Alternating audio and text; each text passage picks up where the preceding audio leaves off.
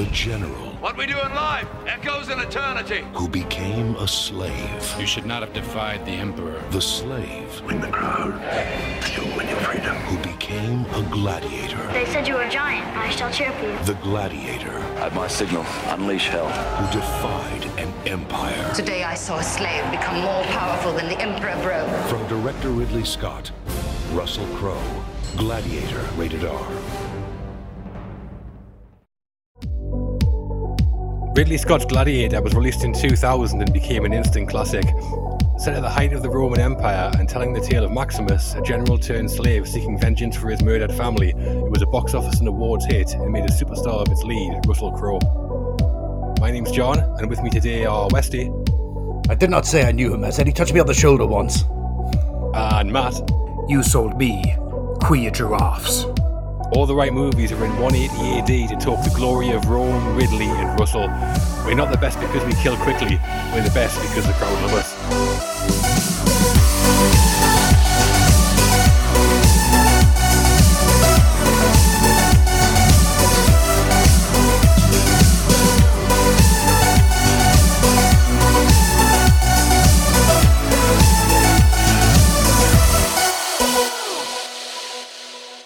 Hello and welcome to All the Right Movies, fathers to murdered sons, husbands to murdered wives, and the podcast on classic and hit films. Yep, that's everything. Today we're going back further than we ever have before, 2,000 years, give or take a decade, to talk ancient Rome, the Colosseum, and Russell Crowe as we bring you the story behind Ridley Scott's Swords and Sandals epic Gladiator. Yeah. Yep. Before we go back a couple of millennia, though, we're talking about Patreon again. If you're a fan of what we do on this, our classic podcast, and would like us to keep doing it, please help support us do that by becoming an All the Right Movies patron.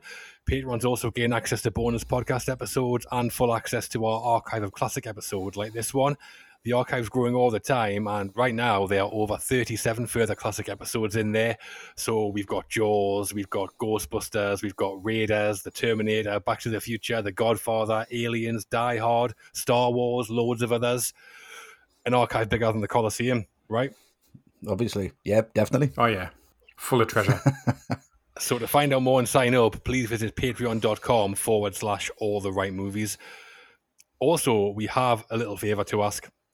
So we have a Facebook group that has almost 1,000 members and is full of lots of fun movie chat. We do. We'd like to grow that group. So if you're not a member and would like to join, search for All the Right Movies on Facebook to find us. And if you're already a member, would really appreciate it if you could invite your Facebook friends to join in too. There's some good chat in there, isn't there? Yes, that would be lovely. There's some really good discussions. Always very vibrant, always lots of fun. Loads. For now, though, it's back to the 3 R's. Ridley, Russell, and Rome. I wonder what a third one was. I thought you were going to say Reed. We could only be talking about Gladiator there. So why are we talking about it? Matt? Well, I mean, it was just like such a staple part of Saturday night TV, wasn't it? Because you had Jed, you had Wolf, fucking hell. Oh, come on. Someone had to make that joke, wanted to get out of the way. No, the film, right? I think in recent years, right, this film, people have got quite sniffy about it, and I don't quite know why. And I don't think it gets enough credit in a lot of ways, because this whole sword and sandal genre was absolutely dead before this came along. And obviously you've got Braveheart a few years before, which helped. But then this one comes along, and for me, it's still like the standard bearer of the genre. I mean, Ben-Hur, it's got 2 or 3 really famous scenes, but when's the last time anyone actually tried to watch that? It's an absolute snooze fest for the most part. But this one, it's anything but. It takes off like a rocket, and it just keeps going. It never stops. It's just an absolute roller coaster ride. It's just sheer entertainment. Yeah, I remember this coming out of the cinema when I was a teenager. It was massive at the time, wasn't it? Yeah. Oh, yeah, huge. Box office smash. It won awards left and right and made a huge star of Russell Crowe and Ridley Scott again, 3 times in a couple of months. So lots to talk about there straight away. Yeah. I've got a bit of an interest in ancient Rome as well. I've been to Rome and it's a stunning place. So just seeing it, realising all of its former glory and Gladiator is fantastic. Massive production is the film. So loads to get into there as well. And there's some right characters in there. Not just Crowe and Scott, but we've got Joaquin Phoenix and a couple of old school Hellraisers in Richard Harris and Oliver Reed. So we might have a few good stories around them as well. Definitely. Yeah, definitely. I know that not everyone loves the film, like Matt sort of touched on. So I'm interested to get your fellas' takes on it as well. And Westy. Yeah. Well, I was working at the cinema at the time when this came out, and we saw it an afternoon viewing, and we came out, and then we went out, and I just thought, I need to see that again, so I went straight back in and watched it again. Classic Westy. Classic Westy. And nobody else came back in. They were like, well, we're going out. I was like, I'm fucking not. Classic Westy. Yeah, classic Westy. Yeah. So I went back and watched it again. I was just absolutely blown away by it. I loved like all them sword and sandals epics. I loved Ben-Hur and I loved Spartacus. I loved like even the more camp ones like Clash of the Titans, Jason the Argonauts. I kind of grew up with all of this. Then all of a sudden, like almost like reality. It was like a real life version of it, and it was up to date and it was mine. And I was like, this is amazing. I absolutely fucking love this. It had everything that I wanted. It had action, it had emotion, it had great story, had great characters, it had some old actors, like you say, like Richard Harris and Oliver Reed, who I hadn't seen for years and years, and they just popped up and they just fucking added so much to it. And I was so excited to watch it, and I still am excited to watch it. Like when that DreamWorks comes up and it's sepia and like that, and you just hear the in the background, then the Gladiator going, I'm just like, fucking this is so good. Seeing it for the first time on the big screen was just an absolute spectacle. And I love the film. I always have, and I'm still not sick of it. Watched it about 6 or 7 times in preparation for this. Any excuse. So watched it again last night, and it's just, it's fucking brilliant. Absolutely love it. I can't wait to talk about it. So Gladiator was produced and distributed by DreamWorks and released on May the 1st, 2000. Filmed on location in England, Morocco, Malta and Italy. It was directed by Ridley Scott, written by David Franzoni, John Logan and William Nicholson, and it stars Russell Crowe, Joaquin Phoenix, Connie Nielsen, Oliver Reed and Richard Harris. So, should we get stuck in then? Let's get in there. Yes. Okay, cool. Via Germania, Northern Europe, we're heading back to 180 Anno Domini and ancient Rome to bring you the beginning of Gladiator. Let's give them something they've never heard before.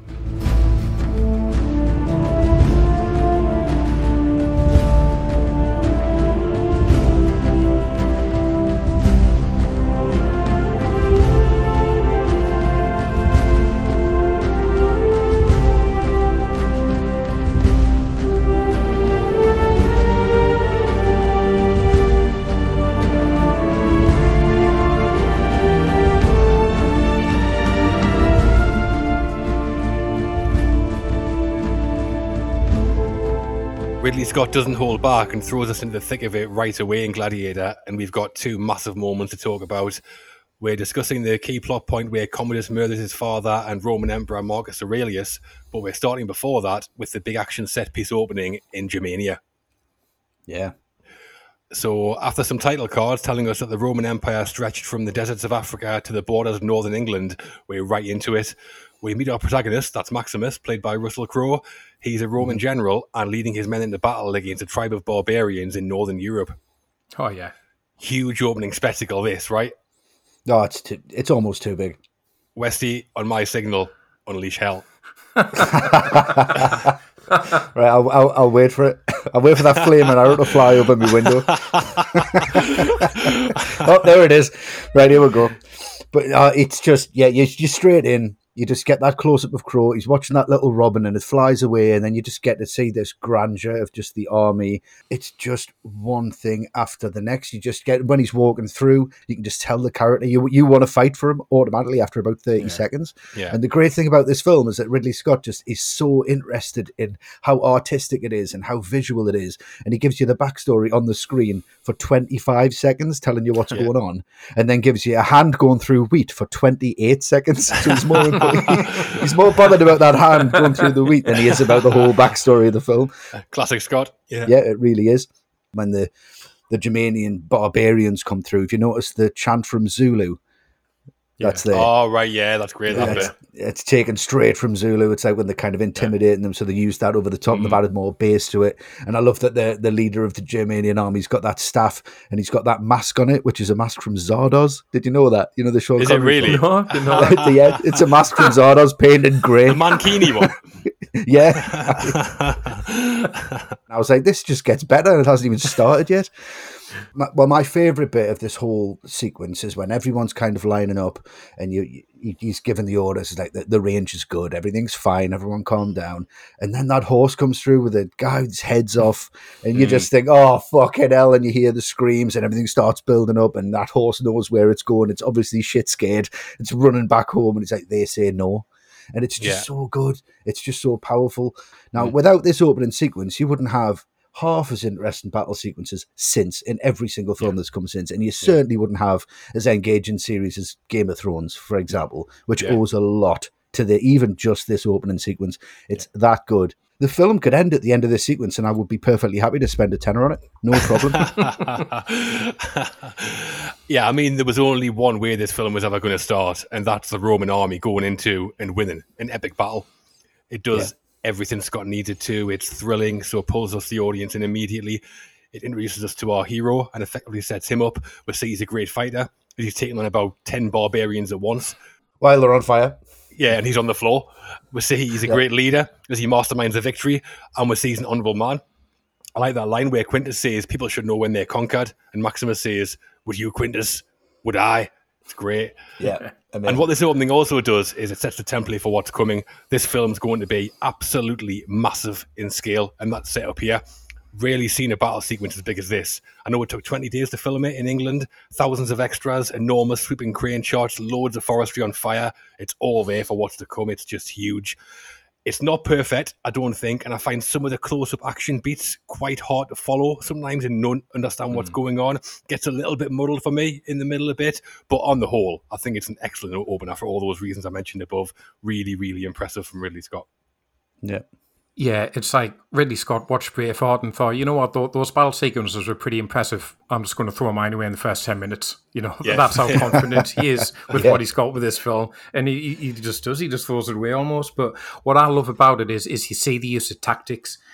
So you can see the Romans aren't just going to go running straight into this German tribe. They've got a plan, and you can see that the cavalry are advancing, but then you've got the archers behind them firing the flaming arrows into the woods, and then Maximus and his soldiers are on the other side so they can come in behind them. So there's real clarity to their plan there, which you don't get in a lot of films like this. It's usually just quite chaotic, but not here, and I really like that. But once it kicks off, it's just carnage, and you're just picking out all these details, like Maximus chopping off a guy's head with such force his sword ends up getting stuck in the tree. Yeah. It's insane when you consider, like, before this, Ridley Scott's last 3 films were 1492, White Squall, and G.I. Jane. You just think, right, okay, he's back. You know, this is Ridley at his best. He's back. The only thing that annoys me slightly, I wish they had better extras, because you can see some of the extras in this aren't great, and they're literally just standing around and laughing because they don't realise the camera's on them. Really? Right, I've not noticed that. Yeah, I won't point out exactly when, because it does spoil it, but yeah, that annoys me. In this sequence as well, you know, Maximus's pet dog, which was meant to be a wolf, but they couldn't get a wolf in the country because of the rabies law, so they couldn't import any wolves into the UK. So they had to get a dog that looked like a wolf. And I think the dog is absolutely fantastic, called Kite. Does everything he needs to do, and you're just worried. You're like, how's he going to keep up with them horses? But he manages, obviously, absolute legend. But he was also another famous screen dog. He wasn't the littlest hobo. He was, in fact, Robbie Jackson's dog, Wellard, in EastEnders for a few years, if you can imagine. Oh, wow. From Russell Crowe to Dean Gaffney. Yeah, exactly. What a kick in the teeth that is. Disgusting. Speaking of Maximus' pets, actually, you know, on his breastplate on his armour, he has 2 horses engraved. Yeah. He tells us later that they're called Argento and Scarto. Yeah. But do you know why they're called that? I don't. I do know this. Is it because they're translated to Silver and Trigger, and Silver was the Lone Ranger's horse and Trigger was Roy Rogers' horse? Very good, yeah. Wow. Is that right? In Latin, Silver, that's correct. In Silver, Latin is Argento and Trigger is Scarto. And there's another little bit I like here, which is one of the really iconic lines of the film where Maximus says to Streep, strength and honour, as he's briefing him. And that wasn't in the script. That was something improvised by Crowe on the day. Yeah, that's great. He originally wanted to say it in Latin as well, but Ridley Scott said it sounded much better in English, so he said it in English. All right, cool. All right. We're talking about there about the forest fires, about everything going absolutely apeshit and just everything burning down, and you just think, well, how are they going to get away with that? Just turn it to a forest, just burn it down. But Ridley Scott got quite lucky, and it was filmed in Bourne Woods in Surrey, and I could have sworn this was like the Lake District or Yorkshire Dales or somewhere, because it looks really familiar. It just like looks like I've seen that place before. But it's that kind of massive land, and the Royal Forestry Commission had slated the area for deforestation, so Ridley Scott just rang them up and said, I can get rid of that for you. I can burn it to the fucking ground. And they were like, yeah, go for it. So it's like, yeah, perfect. Here we go. Yeah, I mean, that makes sense because the scale of destruction we see is just ridiculous. Seems like half the woods on fire. So good to know Scott wasn't just burning down random forests without any permission. I know. It's so good. Imagine having that responsibility, though. It's like, we've got this massive amount of forest. What do you want to do with it? You're standing there as a director with all these extras, and you're kind of going, I don't really know. But Scott goes in, tear that down, set that on fire, set him on fire. That's amazing. He just knows exactly what he wants. So, as action openers go, this is up there as one of the most spectacular. It's up there. Absolutely. Yeah, easy. At my signal, unleash hell. After the huge spectacle of that opening, we're into the other side of Gladiator, the family drama. Yeah. So after meeting Roman Emperor Marcus Aurelius, played by Richard Harris, and his scheming children Commodus and Lucilla, played by Joaquin Phoenix and Connie Nielsen, we find out Marcus Aurelius wants Maximus to become emperor. Mm-hmm. Commodus doesn't take the news particularly well. He murders his father and orders Maximus, his wife and son, to be executed. Yeah. What a bastard, eh? Oh, piece of shit. Bastard. Did I miss the battle? He's horrible. And as it builds and you see the job that Joaquin Phoenix has to do, you can see why he was so nervous to do it, because he has to play a complete arsehole. And if you don't hate him in this film, then you're probably dead. Yeah. But this does set up the pace of the film, which I do have some issues with as it goes on later, because you have these big set pieces, and then it's candlelit in a tent for like 20 minutes and just slow dialogue and just, what about this? And wow, what about that? And, oh, you know, yeah, and then he strangles his dad. It's just but so where is this going? And then it builds the story again, and then you get a set piece, and then it goes down and it goes up. And that's the genius of it. And if you can tap into that rhythm, then it really works. But I think Scott is really... He's really confident putting this sequence in, because it is drawn out and it could be quite boring for people. But I think, you know, you put Richard Harris in there, you put Joaquin Phoenix in there, you put Russell Crowe in there, and they absolutely nailed that pace because of the level and the weight of the performances. I think the performances in this sequence especially are really overlooked. I think it's fucking brilliant. It is powerful, isn't it? Yeah. Richard Harris is always great. And in just a few scenes, he leaves a big impression here. Really memorable is Marcus Aurelius. It's awful when he goes. We hate Commodus immediately, like you said, Westy. That's obviously the intention. And I think it's probably the key plot point of the entire film. The writing's good. The performances are all excellent. So it is really good. But do you think they've missed a trick by not making Maximus and Commodus brothers? I know they call each other brothers, and Maximus calls Marcus Aurelius father, but I mean like actual brothers. Commodus is the older one who should get power, but he gets overlooked in favour of Maximus. It could have been. They wouldn't have to change anything at all in the film, but I think it would have a lot more power than what it does. I know the purists would say, well, Marcus Aurelius only had two children, Commodus and Lucilla, but they changed so much else that's in there that it's not winning any awards for historical accuracy anyway. It feels to me like they did miss out a little bit there, maybe. I don't think so, because then Maximus wouldn't have that amazing backstory of home. He wouldn't live in Spain with his wife and his farm. You know, he's got his own life, and he's sacrificed enough for Rome and for the empire and for Marcus Aurelius, and he just wants to go home. You wouldn't have that angle if he was connected by blood, I guess. What Marcus Aurelius is trying to do is make him his son. So I think that's even more powerful, because they're trying to pull him in and he wants to go.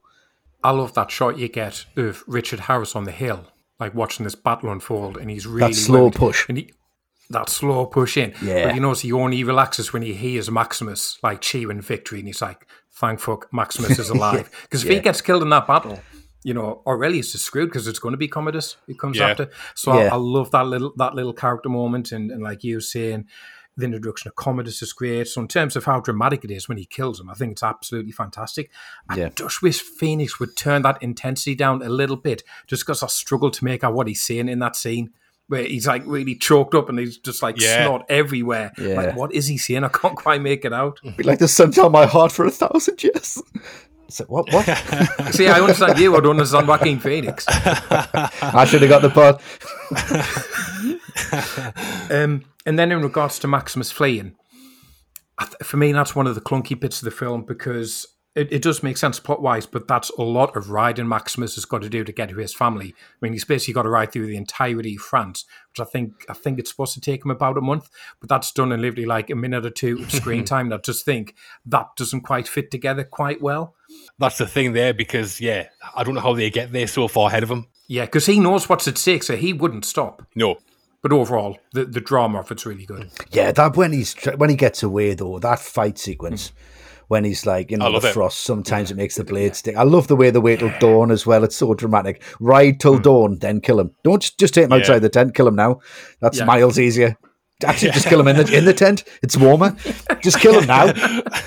He wants him dead. Ride till dawn because it's really dramatic, and then stab him in the spine, in the back of the head. And there's that fantastic bit where Harris kind of breaks character a little bit and becomes a lot more reserved and just wants to know more about Maximus and more about his home and why he wants to go back there. And it just seems so heartfelt. And I've just read up on this, obviously doing research for this, and found out that it was all ad-libbed by Crow, and he's describing his actual home in Australia when he's like, olives on the left, and it smells like jasmine in the morning. It's just you just tell like he's missing it. And it's just like, it's like, goosebumpy. You can just tell he's just got a real affection for it, and that's him actually describing his own home in Australia, which, to be honest, sounds fucking perfect. It really does. He's like wild ponies galloping about. Sounds class. Wonderful. Some of it might have been a little bit, on top of what actually happened. And I know what I said there about Phoenix being a bit too intense in that scene for me, but he was genuinely a bit intense in that sequence where he's squeezing Richard House to death because he got so into it when the set cut. Phoenix just passed out. Really? Completely sparked out. Yeah. Just got far too into it. You can tell the when he's squeezing his head and he's just like, he's going to pop. He's going to pop. He's going to pop. Intense man, Phoenix, isn't he? He was really going to it, to be fair. Oh, yeah. So a couple of big and very different moments to start off Gladiator. The opening battle shows us the might of the Roman Empire, and then we're brought right into the family issues at the heart of the story. I think it's all pretty effective. Oh, massively. Oh, really effective. You know exactly where you are with this straight away. The director. We've mentioned him already, and the director of Gladiator was Ridley Scott. No stranger to epic classics. We've talked about him twice previously on our Alien and Blade Runner episodes, so check those out if you've not already. Mm-hmm. Very different beast here, though, in Gladiator. So how do we think Ridley does as the director of the film? I think he does really well because I think we're right in his wheelhouse with this film. He's always had that aura, hasn't he, of a director you could like pick up and take back in time to the 50s and 60s, and he would have been right at home making the likes of Ben-Hur, the Ten Commandments, all those biblical epics. Yeah. That's absolutely the kind of thing you could imagine him doing. And on this film, I think it goes back to a little bit what we said on Alien and touched on in Blade Runner, is that he's not someone who's necessarily comfortable with complex storytelling or moral and character ambiguity or anything like that. He's much more comfortable with big, broad storytelling strokes, and that is absolutely what Gladiator is. You know, there's no shades of grey in this film at all. It's one really heroic guy, one really villainous guy, a grudge between them that's really simple to understand, but it's emotionally relevant at the same time, getting revenge for your murdered family. And I think that's something that Scott can just connect with, and he knows how to deal with those big issues, and he's absolutely fine with that because he's not getting sidetracked in little fiddly bits of plot or murky characterization. So all the pivotal plot points, all the big emotional beats in this story, he lands them really, really well. And obviously we'll talk about what he does visually in a minute. But yeah, in terms of storytelling, in terms of plot, I think this is possibly the best he's ever done at just telling a story very simply, but very effectively. Yeah, I mean, this is right up Scott Street, isn't it? Epic blockbuster set in an ancient period of history. That's him through and through. And I think he does a really good job as well. I sort of mentioned it earlier, but I think Gladiator has two sides to it. There's the enormous big-scale spectacle on one side, and then the close personal drama on the other. Two very different types of storytelling, and I think Scott does them both really, really well in the film. We said that the spectacle comes in the very first sequence and doesn't really let up, with numerous gladiator battles that just get bigger and bigger when we reach the Colosseum. Then there's the dysfunctional family stuff that powers the narrative, the relationships between Commodus, Lucilla, Maximus. Scott handles that well too.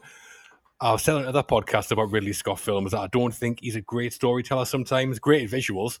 And we see that in Gladiator, obviously. But sometimes I feel like he makes poor choices that don't make sense in the narrative sometimes. I don't think that's the case here, though. I think the narrative's strong and Scott tells it well. And coupled with his talent for the visual, it produces this film. I think every time Scott tells a story well, it results in a classic. And Gladiator's no different. Yeah, so I saw this when I was 19, and he overtook everybody as like my favourite director for about 3 weeks. Once I'd seen this, I just thought it was just for that was like, that's it. I cannot wait to see what he does now. Everything kind of come together. I loved Alien. I loved Blade Runner. And it started to sit with me of like, this is a director's film. It is a director's film. It's got actors in it. It's got set pieces in it, but this is just his brush constantly just over this canvas, and you can see it in every shot. I mean, look at everything John Matheson has shot before or since. Nothing looks as good as this. And as every DP that he works with, nothing looks as good as this. Look at everything Russell Crowe's been in after he hasn't been this good, and Richard Harris and Oliver Reed had to die because they couldn't do any better than this. Had to die. Sentenced to death. Because they just thought, you know what?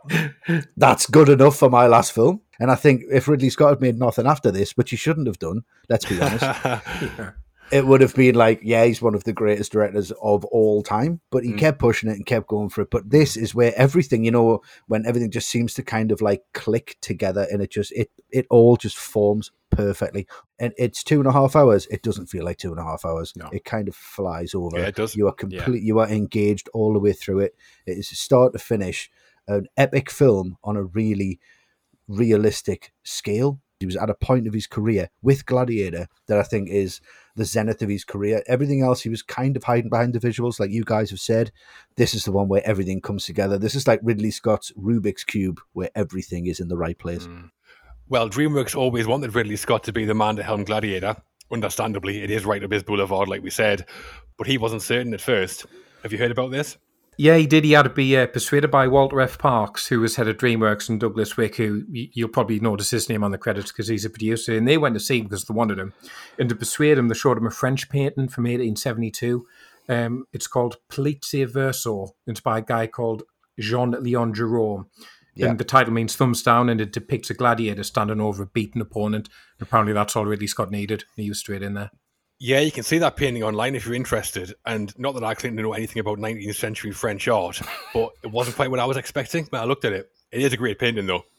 No, it's fantastic. I've got it over my fireplace. I seriously have. I believe you, don't worry. He walked into Ridley Scott's office and put it on his desk in front of him and said, "Have you got 10 minutes?" He's like, "Yeah, I've got 10 minutes." And put it on his desk in front of him. Then Ridley Scott looked at the painting, looked at him and went, "Oh, I'm fucked. I've got to do this now." Can't say no to that. Nah. Well, one of the major challenges Scott faced with the film was tackling the task of creating a believable and credible ancient Rome. Gladiator was far from the first time Hollywood had tackled it. Classics like Spartacus, Ben-Hur, Cleopatra, countless others had done so decades earlier. But this was the first time anybody had recreated the empire with modern sensibilities and digital technology. Yep. Mm-hmm. So Scott was already a proven master of world building by this point, but this was a big undertaking for anybody. So how well do you think he did and his crew to realise the ancient Rome on the big screen? It's 97% perfect. You've worked it out. I've worked it out. That's my answer. Matt, how much percent was yours? 99. I've obviously missed a couple of things I Westy found. Yeah, I think the scale of it, I think what he brings to it, and the fact that they built the Colosseum and he said it was too small, so they had to extend it because he just went, this just doesn't have the scale, it doesn't have the scope. They built the streets, everything in this film was made for it, even the armory, even the costumes, everything was made, nothing was found or nothing was reused from a different production. That's why I think this feels so genuinely itself. It just feels like a contained film. And when it comes to like them sets, I mean, even Richard Harris said he walks on many different film sets. He walked on this one and he just thought, geez, this just takes some getting used to absorb it. You know, just the Zanzibar set, they just built on top of an existing town, and just to make that even bigger. And you can just walk through the streets of Rome. You know, there's big feet from statues. The Colossus of Nero statue that was outside of the Colosseum, just that foot is there, which is perfect. And it's just, it's just there because he wants to be able to put that camera wherever he wants to put it and have that freedom to tell that story. And he knows exactly what he needs to do. And I think he learned a lot of this from Blade Runner. He learned a lot of this from Alien in building them worlds. And he just took what he learned from those and made it bigger. There is some questionable CGI, which I will get to, but it's very questionable. And it's about 2 to 3% of the film where I'm like, oh, that's not necessary. But most of it is just flawless. I mean, you cannot tell even now, 21 years later, when they walk into that Coliseum for the first time on the big screen, you can't tell. It's so good. Yeah, I know that Scott was very keen on avoiding what he thought as the swords and sandals cliches. So things like people lounging about, eating grapes, drinking wine from goblets. He wanted the film to have a realism, and they went all out to achieve that. The costume designer was called Janty Yates, and she and her team created over 10,000 costumes for the cast and extras, and almost 30,000 pieces of armor were created just for the movie. Yeah. Most of the Rome set scenes were filmed in Malta, and that included building a replica of the Colosseum, like you mentioned, Westy. It was 52 feet tall. It took 7 months to build, and it cost $1 million. I think some of the digital effects haven't aged that well. Establishing shots of the Colosseum and the Circus Maximus don't look great by today's standards, but it was state of the art at the time, so that's easy to forgive. All in all, I think it's an incredible depiction of the ancient Rome, and that's one of the main reasons I keep going back to the film, to be honest, just to see that on the big screen. Yeah. You said it there, John. It's world building, and that's the other thing that's completely in Scott's wheelhouse. You know, it's something he's always been masterful at, and I think what's really impressive is he goes from building the world. So you see an Alien and Blade Runner, which is a lot of set design, a lot of matte paintings, a lot of kind of old school trickery, and now he is a big, vast CGI epic, which, you know, combined with some sets as well. But he handles that pretty seamlessly. I do agree with you guys. There's some shots that haven't aged well. They're not great. There's one where the first arrive in Rome and Maximus and the slaves are looking up at the Colosseum. The green screen isn't really good there. That looks really dodgy, that one. Yeah. But for the most part, it's still really detailed and it's really convincing, and you do feel like you've been transported back in time, which is what the film needs to do. So you feel like you can almost like smell those streets. You know, you can kind of feel the dust blown onto your face. So, you know, and then you throw in those action sequences, which are absolutely massive. And he's like a little kid who's got a Lego set and he's just building this world and like having little fights with the figures. So, like, for the vast majority of it, it's so well done. Well, Gladiator won Best Picture at the Oscars, and Scott was also nominated for Best Director. Do you know who won that year? It was Soderbergh, wasn't it? Steven Soderbergh. Yeah, for Traffic. Yeah. It also worked out pretty well for Ridley Scott in another way as well. So Giannina Facio, who plays Maximus' wife in the film, Scott married her in 2015. Yeah. Yep. So Oscar is a classic movie and bagging a beautiful wife. Not bad for a lad from South Shields. Not bad. He's done all right for himself, hasn't he? The cast. A big name director on Gladiator, a big scale production, and the stars we see on the screen were all pretty big too. We're going to mention Oliver Reed in a little more detail later on, but for now we're going all in on the actors with the 2 biggest roles in the film. Joaquin Phoenix as amoral Emperor Commodus is coming, but obviously we're starting with the Gladiator himself. Russell Crowe as our main character, Maximus. Sounds great. Yep. So Russell Crowe is Maximus Decimus Meridius, a Roman general at the start of the film. We follow his journey from husband to a murdered wife, father to a murdered son, through the gladiatorial arenas, through to having his vengeance and killing Commodus at the end of the film. His name is Gladiator. And Maximus. And Spaniard. And Decimus. And Meridius. Whatever you call him, what do we think of him? And Russell Crowe in the role. I think Russell Crowe at this point in 2000 couldn't have been more perfect for this role. I think you need someone who's got the build, but also has got the emotion, who's also got the acting ability, and someone who you can believe to be a general, and at the same time you could believe to be a gladiator, who at the same time you believe could boost the morale of thousands and thousands of men. You're just like, you totally, but I don't know anyone else at that time. And this was at that cusp where it was just fading, and then you had the new generation come in just after 2000. And I can't see someone like Chris Hemsworth doing this, or anyone like the new kind of vibe. It's or like The Rock. Do you know what I mean? It would be The Rock now, wouldn't it? It would just be like, fucking hell, man. It'd be shit. Be set in the jungle if it was The Rock. Well, it would be, obviously, on some kind of boat.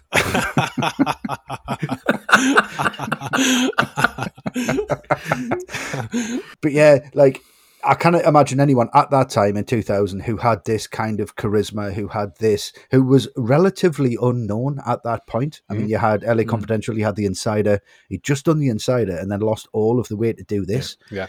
But he lost the weight. He didn't go to a personal trainer. He didn't lift everything. It's not like the guys out with 300 where they look chiseled as fuck. It looks attainable. Yeah. So that makes you kind of go, this looks natural. Like he's naturally part of this role. And everything works, just the way he delivers the dialogue, just his accent, just everything about him, the way he fits the costumes, just everything about this performance for me totally, totally works. I think it is Russell Crowe's best performance, I think. Just from everything, just the physicality, just the way he delivers the lines of dialogue. Let's be honest, could really be really hammy and crap and just a bit over the top if it's overplayed. And there's that amazing bit when he's with Connie Nielsen towards the end of the film and he's just kind of like, he meets her again and he's like, as you wept for your father. And I just think he was the perfect actor at that time to pull this off. I cannot think of anyone else who could have done it. He's absolutely perfect in this film. Yeah, I mean, I totally agree. As a character, I think he's well written, Maximus. He has a defined personality, stoic, brave, honourable, and he has a backstory and strong motivations throughout the story, vengeance for his murdered family. I mean, it's hardly massively original or inspired stuff, but it's there. It's enough for it to work in the film. Yeah. What makes the character sing for me, though, is like Westy's just wax lyrical about the casting of Russell Crowe. He brings Maximus to life and makes him feel unique and iconic. Firstly, he does look great in the part. He looks perfect as Maximus. And I like Russell Crowe as an actor. I think he's excellent generally. And somewhere I think he usually excels is in his line delivery. I think he's great at delivering important, powerful lines and making them land. And there's loads of them in Gladiator. Yeah. Strength and Honour, we mentioned. Husband to a Murdered Wife, we mentioned. Are You Not Entertained? I Will Have My Vengeance. All iconic, all delivered by Russell Crowe in the same film. Yeah. And then when the action sequences come, he's not found wanting at all. Doesn't look out of his depth for a second on the battlefield or fighting to the death in the Colosseum. So, yeah, iconic character. And Russell Crowe, I think, is perfectly cast as Maximus. Yeah, absolute agreement with you two, because the main thing I'd seen him in before this was LA Confidential. I think if you go back and watch that film, I think it's really obvious why Ridley Scott wanted him, because it's all about the attitude that he brings, just that like complete self-belief he's got in himself that he won't back down to anyone and he won't accept defeat. And it's exactly what Westy's saying. He's not like built like a big man mountain. He's obviously in shape, but that's like all he needs to be, because he's just got so much confidence in himself on the battlefield. He doesn't need to be like, 6'8" or whatever. And one thing that's always stuck in my mind when this film came out was when Empire magazine reviewed it, and they described him as Russell Crowe was clearly born in a hard month in a hard year during a freak outbreak of total hardness. And I think, you know what? That's just the best description of Maximus I've still ever heard, because he's just hard and he just brings that on screen. But I like how he just brings in other bits as well. He's not just like a meathead. You can see he's intelligent, how he rallies his troops. You can see he's a sensitive guy. You've mentioned there about the journey that he's on, which is to get vengeance. And you see it in the quieter moments in the film where he's just in the cell by himself and he's just hiding in the corner. He's not strolling around the men like he used when he was a general. He's in the corner and he's grieving because he's taken that moment for himself. And I think Russell Crowe is really good at bringing those moments out as well. So yeah, he clearly brings the physicality that the film needs, but he also brings a lot more. He brings a lot of emotional depth to Maximus, and that has a lot to do with why this film works as well as it does. Yeah, there's that fantastic moment, isn't there, when just they're coming out of the Colosseum and they're coming down on he's just spoke to Commodus, and he's surrounded by like 6'2", 6'4", huge wrestling guys, and he just walks off the lift and he's got his helmet with him, and he just commands that whole frame, and he's tiny in it, but you can just see that's the guy right there. Definitely. He's totally got it. It's brilliant. Well, Ridley Scott cast Russell Crowe after seeing him in Romper Stomper, actually, a 1992 Australian drama, and said he was someone worth watching. Yep. But as ever, there were other names up for the part before Crowe was cast. Have you heard any of those names? Mel Gibson, I've heard. Yeah, Gibson was in there. Yeah, Mel Gibson was offered the role and turned it down. Gibson says he was too old to play Maximus, and Ridley Scott actually denies he was ever even offered the part. Could you see it, though? Gibson as Maximus? That makes sense. I think it would just be a rehash of Braveheart, wouldn't it? I mean, he was 43 at the time, and I don't think you're too old at 43, maybe because we're 40, and I'm defiant. Also considered Hugh Jackman and Antonio Banderas. Banderas would have been disgusting. Right. Yeah. Stick to Zorro. Made more sense as a Spaniard, but that's about it. Imagine Banderas as Maximus and then Russell Crowe as Zorro. It would be amazing. Russell Zorro. Well, thankfully, after seeing Romper Stomper, Scott did offer the part to Russell Crowe. There was a bit of a carry-on in getting Crowe to sign on, though. Have you heard much about that? Yeah, Crowe said that when he was first approached, the script was so bad that the producers wouldn't send it to him just in case he didn't like it. So imagine how bad that must be. It's had like 3 rewrites at that point. And like Ridley Scott, he said, I just have to meet with Ridley Scott instead. And he was working with Michael Mann on The Insider. And Michael Mann said, you should really take this Ridley Scott project a little bit more seriously. Go and meet with him and see what he's got to say. So he met with Scott, and Crowe said Ridley's pitch was basically, we've got $100 million. It's in ancient Rome. You're a general, and you're being directed by me. So then Crowe's like, well, yeah, okay, that's absolutely fine. Directed by Ridley Scott, $100 million, I'm a Roman general. Yeah, turn into a gladiator. Fucking brilliant. What a great pitch. That's all you need. You're being directed by me. No low self-esteem problems for Ridley Scott, is it? Bloody hell. Yeah, none at all. Imagine if you weren't, though, and he sat there, yeah, he's being directed by somebody. What are you doing here? Well, after all that, Russell Crowe was in and playing Maximus. So what's your favourite moment of his in the film? My favourite moment is when he kind of goes back to his original state of mind after he's been a slave and he's seen his family die, which it's incredibly powerful, that moment, by the way. It could have just been a little bit of a sob fest, but it's just so powerful. I still see them on the cross, even though you see the feet. It's awful, yeah. I think it's just so powerful the way that's delivered, and they don't hold back, and it's just, this complete emotion, and I think that's unreal. So you see him stripped bare, you see him become a slave, you see him not care, you see him he just wants to get beat down, he wants to die.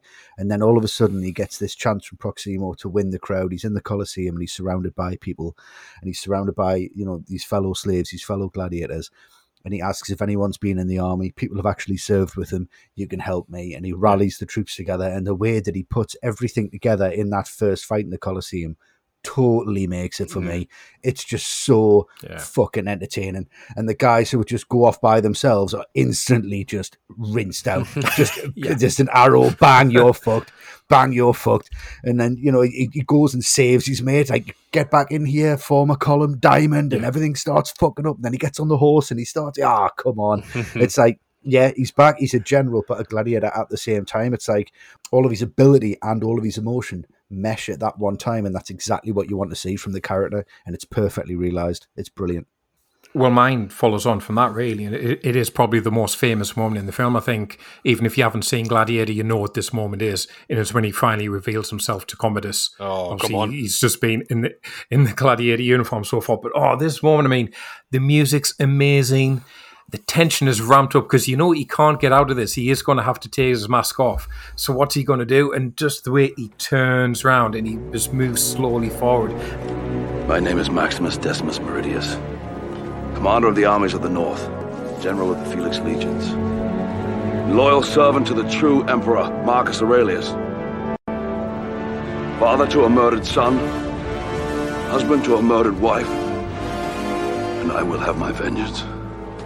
In this life or the next. The speech itself on paper could be just absolute drivel if it's not delivered right. But Crowe knocks it out of the park. I mean, it's just goosebumps watching him deliver that dialogue.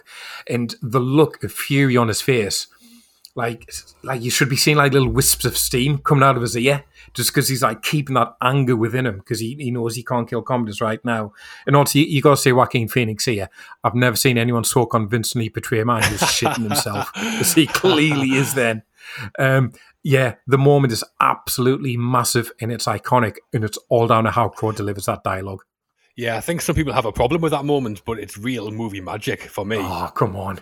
One of those moments that never happens in real life. Nobody talks like that, but doing films all the time, and when it's done well, like here, it's just fantastic. Yeah, I mean, we're going to talk about the script later on, and we can say, whatever we want about this, but I mean, Crowe actually said to William Nicholson, who wrote the script, like, your lines are garbage, but I'm the greatest actor in the world, and I can make even garbage sound good. And that's exactly what he does here. It's absolutely fucking brilliant. And then Nicholson later on actually said, yeah, maybe my lines were garbage, but fucking hell, he's absolutely nailed it, to be fair. I know that Russell Crowe really threw himself into the role as well. Over the course of his action scenes, he lost all feeling in his right forefinger for 2 years. He aggravated his Achilles tendon, broke a foot bone, cracked a hip bone, and popped a few bicep tendons out their sockets. So he was in the wars a bit. Yeah, and in the opening sequence as well, all of them wounds on his face are absolutely real, like stitches in his face. So as he was riding the horse, he went through a thicket and just completely just tore him to bits.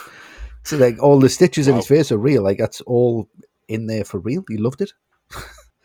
Well, finally on Russell Crowe, we have a question from Patreon. So a benefit of being an ATRM Patreon is that we answer your questions on the show. And David McEwen, strengths none, Dave. Hello, David. Davey's taking it down to street level by asking, okay, Crowe's Spaniard versus Gibson's William Wallace. Who wins? Don't come to me first on this. Don't put me in this situation of two of my favourite characters of all time.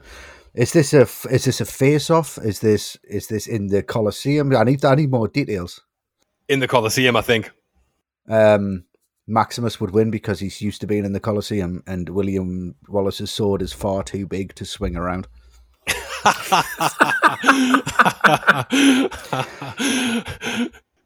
Yeah, I agree. I think just because, Wallace, he's going to come charging at him because that's kind of his main thing. But Maximus, he's got the military training. He would have some move in his locker. He would just have the coolness that I don't think William Wallace would have in this situation. So yeah, another vote for Maximus.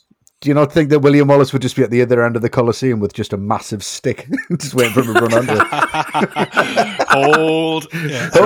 No! Dead. Bearing his arse at him first. Yeah, obviously.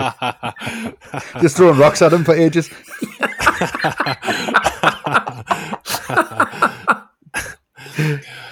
For his role as Maximus, Russell Crowe was nominated for and won Best Actor at the Oscars. Yep. And it catapulted him to be one of the biggest movie stars of his generation, with other big movies following like A Beautiful Mind, Master and Commander, Cinderella Man, American Gangster, Les Miserables, and lots of other films. Never quite hit the heights of Gladiator again, though, I don't think. I don't think so. No. Came close to Master and Commander. I really like that, but... Yeah, that's a great film. Yeah.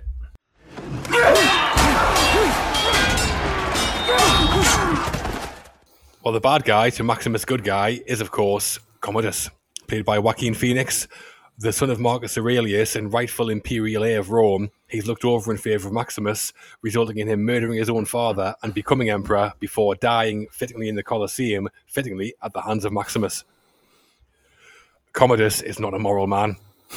And one of our patrons, Robert Potwin, thinks he's one of the best villains ever seen on screen and wants to know what we think. So what are our thoughts on Commodus and Joaquin Phoenix playing him?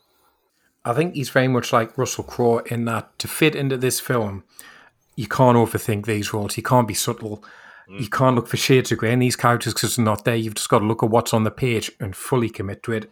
And I think that's what Phoenix does. And that's why Commodus is such a memorable villain, because he's just, he's slimy, he's conniving, he's just a horrible little bastard, and it's exactly what this film needs. I mean, he's a panto villain, basically. He's someone who every time he's on screen, you should boo and you should hiss. But that's what the film needs. You can't have subtlety here.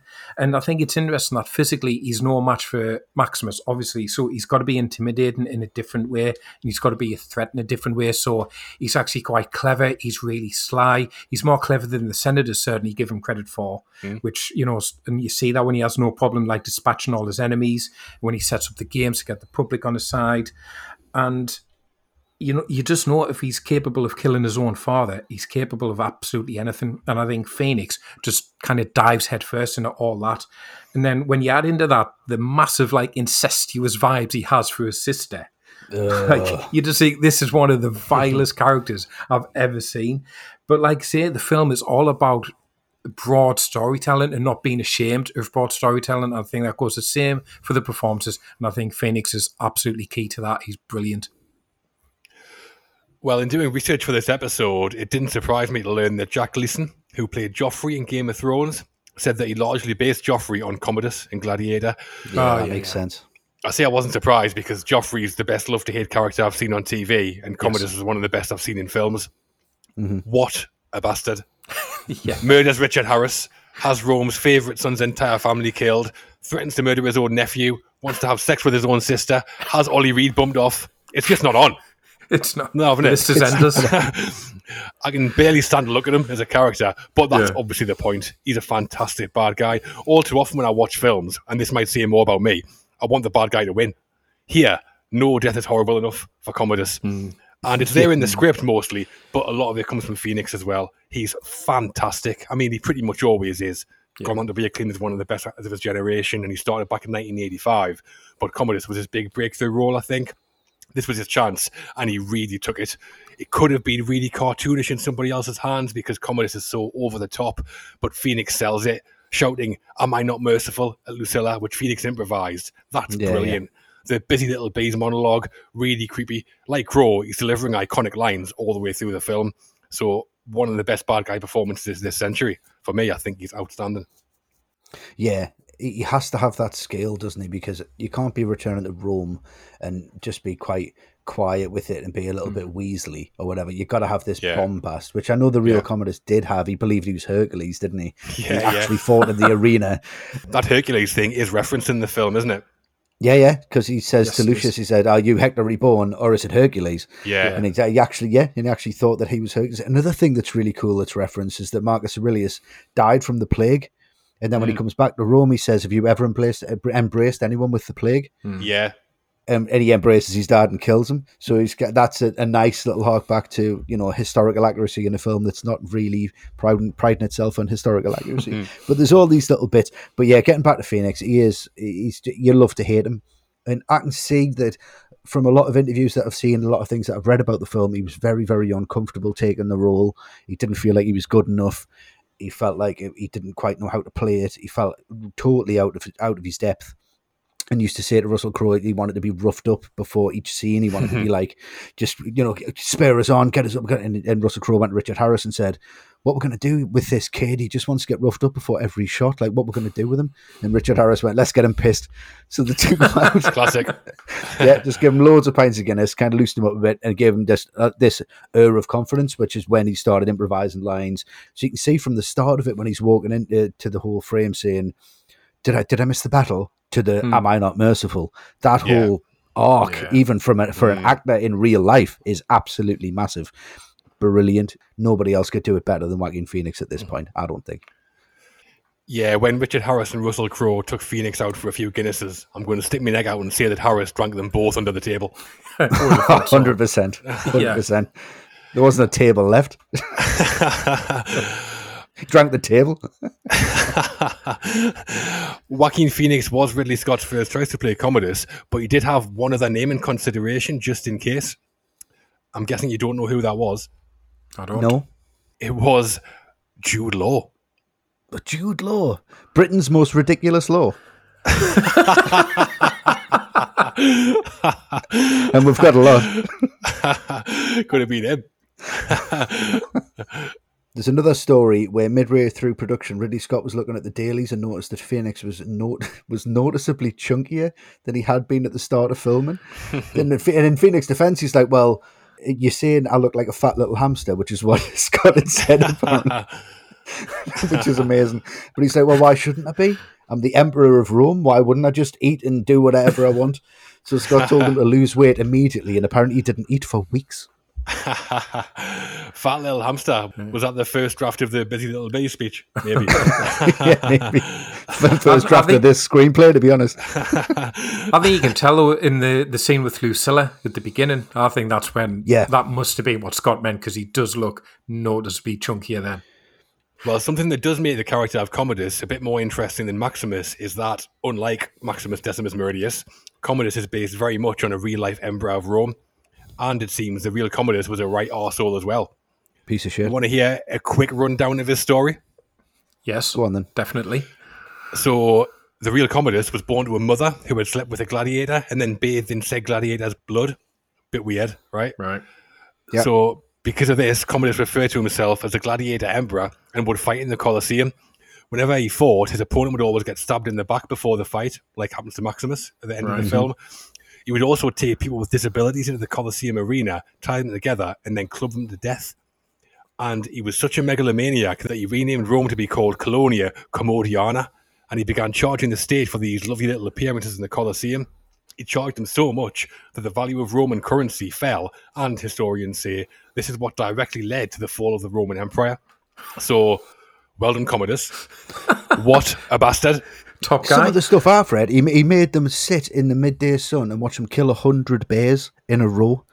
As the bears were maimed, they were thrown out, and he killed 100 bears. And that story that you said about the disabled people, it was everyone who didn't have any feet.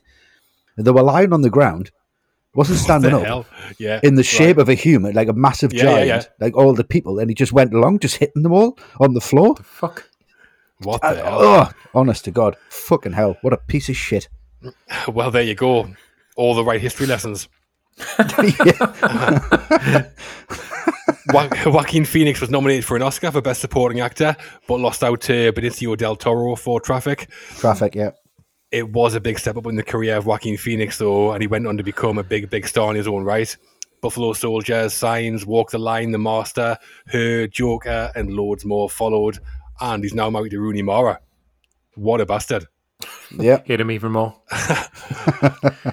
As I mentioned at the top of this section, we're going to mention Oliver Reed in a bit more detail shortly, and there's some other great cast members we don't have time to go into too much detail on, namely Connie Nielsen as Lucilla, Richard Harris as Marcus Aurelius, and Derek Jacobi as Senator Gracchus. But in our two leads, Russell Crowe as Maximus and Joaquin Phoenix as Commodus, we have a very strong protagonist-antagonist partnership, I think.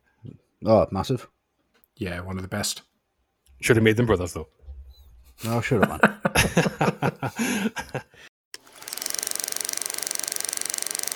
The middle. Into the middle of the film now, and since we last saw Maximus, he's found the charred remains of his wife and son being taken into slavery by Proximo, played by Oliver Reed, and being trained as a gladiator.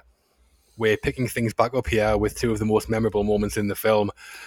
Maximus appearing in the Colosseum is coming up, but before that, we're talking about him fighting in Zucker Bar. Fantastic. Sounds great. So, having been trained by Proximo, had one fight in the gladiatorial arena at Zucker Bar and made friends with Jubo, played by Jimon Hunso, Maximus enters the arena for the second time. He destroys everybody easily before throwing away his sword and delivering one of the most famous lines in the film. Matt, are you not entertained? I am very entertained. Yeah, it's excellent because I love how the fight before this, you can see he's made that instant friendship with Juba. So he's got his best friend there immediately. And you can see he's starting to get the men to follow him, even though he kind of doesn't want to. But here, it's actually quite funny because he's just by himself and he strides out. One man against six, and he just makes mincemeat out of every single one of them. Yeah. Just slices his way through. He's like the Terminator in a toga at this point. And it does lead to that really iconic moment. Are you not entertained? And again, one of those lines could have been really cheap, could have been really throwaway, but it's how Russell Crowe delivers that. It's excellent, the amount of venom he puts in it and the way he spits on the ground as well.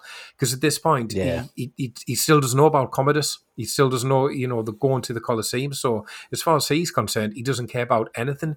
So he doesn't care if he gets put to death for showing disrespect. And I love how he just launches that sword into the crowd because, he doesn't give a shit, if he kills someone. He's got nothing to live for. So I think this moment is really important because it puts him at absolute rock bottom as a character before he discovers what's happening in Rome, which then gives him something to live for. So yeah, really bloody, really violent, very, very entertained.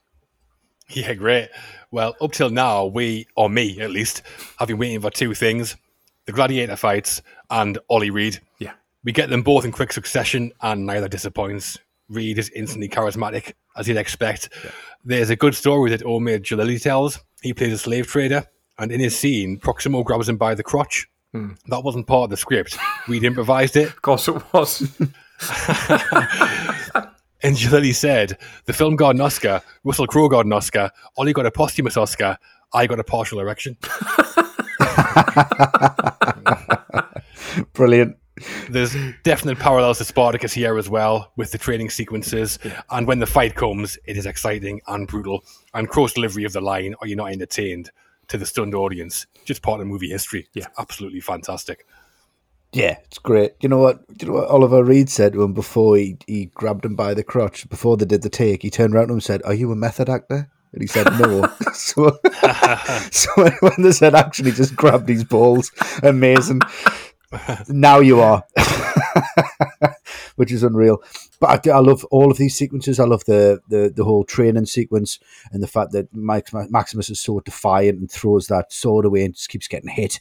It's like, stop, he's going to get his time, which means that he's a yellow and Juba's a red, where Maximus definitely should be a red, and they kind of work together. But there's that scene just before this one we're talking about when he's just, that mace is swinging and that shadow is just cast over when they're all waiting to go out and that guy pisses himself. Maximus just takes a step back. He's just like, I'm not going to get me feet wet and piss. Blood's all right, but piss, that's a step too far. Best bit about this sequence, it's the two swords. It has to be. When he picks the second sword up, swings them round, and it's the bang, bang, and then leaves them in the guy, and he just walks around. Right, here we go. What else? Then takes them out and uses them both to take his fucking head off, and it's just fantastically done. It's so good, and again, I'll repeat it, so entertaining. There's another little touch here, though, that I love. And it's before each fight, you see how Maximus is always picking up sand from the arena and he smells it. And he does the same in Germany with the dirt as well. Yeah. Well, that's because, like, kind of the backstory that Ridley Scott gave him, Maximus is a farmer, so he tries to remember his wife and child every time he picks up a piece of the earth or the dirt. And it also signifies mortality in the fact that he could die, and therefore he returns to the soil when that happens. So that's what that's all about. Lovely little character detail. Lovely. Bit morbid, but yeah, very nice. It's kind of really lightly done as well, though, isn't it? It's not overhand. Yeah. It's just really lightly done. Like, blink and you'll miss it. But he does it every single time he's going to kick some arse. He's like, I'll check the dirt out. Good dirt. So we're not quite at the Colosseum yet, but this is a pretty good warm-up. Yeah? Oh, yeah. The best. Are you not entertained? Are you not entertained? After successfully winning the Battle of Carthage recreation in his first appearance at the Colosseum and his following confrontation with the Emperor, Commodus brings in Maximus' biggest challenge yet. He must face off against the only undefeated gladiator in Roman history.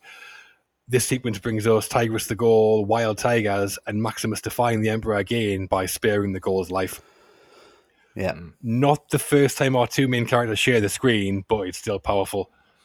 I mean, it's just another excellent sequence, isn't it? Because it's like when you're playing a computer game and each level gets harder the further you get through it. So now, he's got to fight the undefeated guy with 4 tigers, like trying to get him at the same time. Yeah. It's absolutely mental.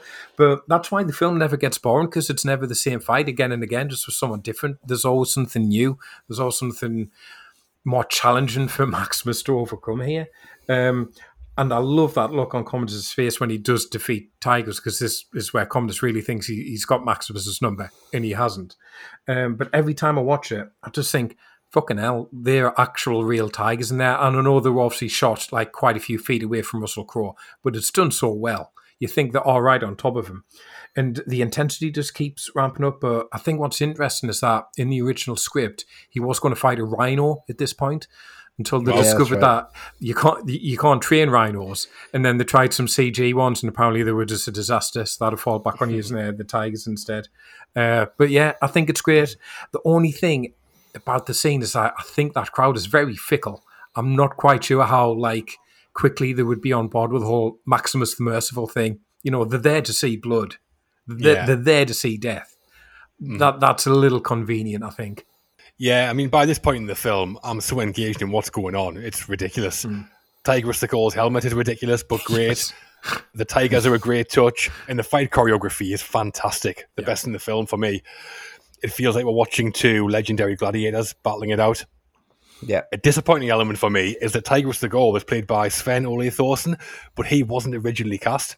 Initially, the role went to Lou Ferrigno, famous for playing the Incredible Hulk in the 70s TV show. I mean, that would have been great, seeing him up there. Yeah. But Sven Ole Thorsen did win Denmark's Strongest Man competition in 1983, so PI might know. Well, yeah, he's in Red Heat, he's in Conan the Barbarian, he's in, everything. But yeah, fantastic action scene, and narratively, a great way to develop the story and relationship between Maximus and Commodus. Fantastic stuff. This is when this scene happened, when he said that, he's in the tunnel and you get that whole speech from Proxima, we're all shadows and dust, and it's just Maximus by himself, and he walks out in the Colosseum by himself. and you don't know what's going to happen. And then the guy's running, and then the chains are there, and the chains start slipping through the hands, and you're thinking, what the fuck's going on here? And how on earth have they actually done this? I remember just sitting in the cinema going, how on earth have they actually done this? This is absolutely outrageous. And Ridley Scott did a screening for Spielberg. Spielberg watched the whole film without saying a thing, and then turned around to Ridley Scott at the end and went, them tigers must have been an absolute nightmare with Russell and the guys. Like, I can't believe you got them that close. And he's like, well, they weren't really there at all. Like, Russell Crowe is at always 15 meters away from any tiger at any point. Yeah. If you watch that sequence again, and every time they get close and the scratting or whatever, that's a blue screen, and then it's overlaid. This is where, you know, computers and CGI is used to its absolute zenith, in my opinion. If you can't tell that it's CGI, it's the best way to use it. And Ridley Scott uses it here perfectly. Like, you would not believe for one moment that them tigers are like 15 meters away from him. The way it's shot, the way it's lit, the way there's 80 moves in here. Russell Crowe said there's 80 different sword moves, as well as 4 tigers, and all the camera positions. Like, to get that nailed down this well, and to have the ferocity of it, just the way it starts with that kick up of dust to his face. It's just such a spectacle. It's just so great. This is one of the best action sequences of the last century, from a CGI point of view, from an actor's point of view, from a choreography point of view, for everything. I think it's just fucking so engaging. It's fantastic. Yeah, those tigers are a great touch, and they were based on reality. The Romans would often throw tigers or lions into the Colosseum unannounced for the gladiators to deal with, and Ridley Scott had 5 tigers here, and for security they had an expert on hand with a gun loaded with a tranquilizer, with darts should anything go wrong, and the tigers, like you say, Westy, weren't allowed within 15 feet of Russell Crowe for obvious security reasons. Something else I like about the scene, it's something you obviously see a lot, is you get that famous bit where Commodus gives the thumbs down because he wants Maximus to kill tigers. And that's obviously based on what they used to do at the time, deciding whether the gladiator should live or die. But in actual ancient Rome, though, it was the other way around. Thumbs up meant death, and thumbs down meant mercy, because it was meant to signify sheathing the sword. That's what the action was supposed to be. Oh, nice. Yeah. But the crew thought, you know what, everybody just assumes it's the other way around, and if we go for actual historical fact, we're just going to look like fools. They're going to think we've done it the wrong way around. So they stuck with the thumbs up, thumbs down meaning death. It would have been pretty confusing, I think. It would have been confusing. Would have been fine if it wasn't for Fonzie fucking everything up in the 50s. Never thought he'd get a mention on this podcast. But he always has. room for Fonzie. Hey. So the middle of the film is where we start getting what we've been promised, the gladiator arenas. The first fights in Zuckerbar are great, but the Colosseum's the money shot, and once we move into Rome, the movie goes up a notch, I think. Oh, Yes. definitely. The crew. Gladiator was a huge production, and naturally there was a very talented team behind the scenes to help Ridley Scott pull it all off. We're going to be talking about Hans Zimmer and Lisa Gerrard, who composed the music for the film, and also cinematographer John Matheson, but we're starting with the screenplay and writing of the movie. Yeah. So the writers of Gladiator were David Franzoni, John Logan, and William Nicholson. They shared writing credit, but didn't actually write the screenplay together. We'll get to that story shortly, but for now, what do we think of the writing on Gladiator? I think the writing is, like, on the page. Even now, if you took the finished film and wrote it as it was seen on the screen, it would still be a bit confusing and still seem a bit hammy and not very sellable. So I think this was all sold to Ridley Scott on the visuals and on the idea that, you know, you've got the Colosseum, you've got these big spectacles, you've got this big kind of set piece, and it's built within a real world. And I think Ridley Scott was excited about that, because every world that he's created didn't exist, and all of a sudden he's got a chance to rebuild something that's built based in fact. And I think that's what excited him more than the script did. I think the story is very simple. I think it's great, but it is based roughly on about 2 or 3 different historical facts and historical people and different things, and all kind of pieced together. So for me, it does feel a bit much like a patchwork. It feels a bit it doesn't feel very linear. It doesn't feel very solid. It doesn't feel very confident as a piece of writing. Obviously, you've got to take into account the things that happened on set. The death of Oliver Reed. It was supposed to end completely differently. It was supposed to end with Maximus and Proximo fighting to the death, which would have been really emotional because he's brought him there and he was freed, and and you could see Commodus bringing him back in just to be a dickhead. And I think that would have been really powerful and that would have really worked. But they have to rework it and reshift certain things. And you can see certain bits of the script are just kind of stepping stones to the set pieces, in my opinion. So it works, but it works on a very, very basic level. Yeah, I think the writing is good without being great for the most part. The story is solid and well told. The characters are there and their motivations are clear from start to finish. So the building blocks are all there. However, I wouldn't call it exactly massively original or inspired from a narrative point of view. It's full of the tropes from ancient epics: the evil ruler, the hero with a murdered family, the gladiator slave revolt. We've seen all that before. Yeah.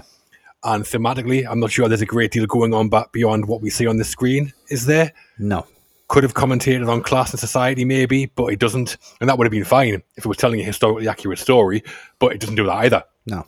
So it seems like the point of the film is to show us the glory of Rome on the big screen and give us a story that works and does the setting justice. And I think it does do that. There were big issues during production with the script that we're going to talk about, and I don't think that shows too badly with what we get on the screen. So, yeah, the writing certainly isn't bad, far from it, but it's probably the least good thing about the movie for me, I think. Definitely, same.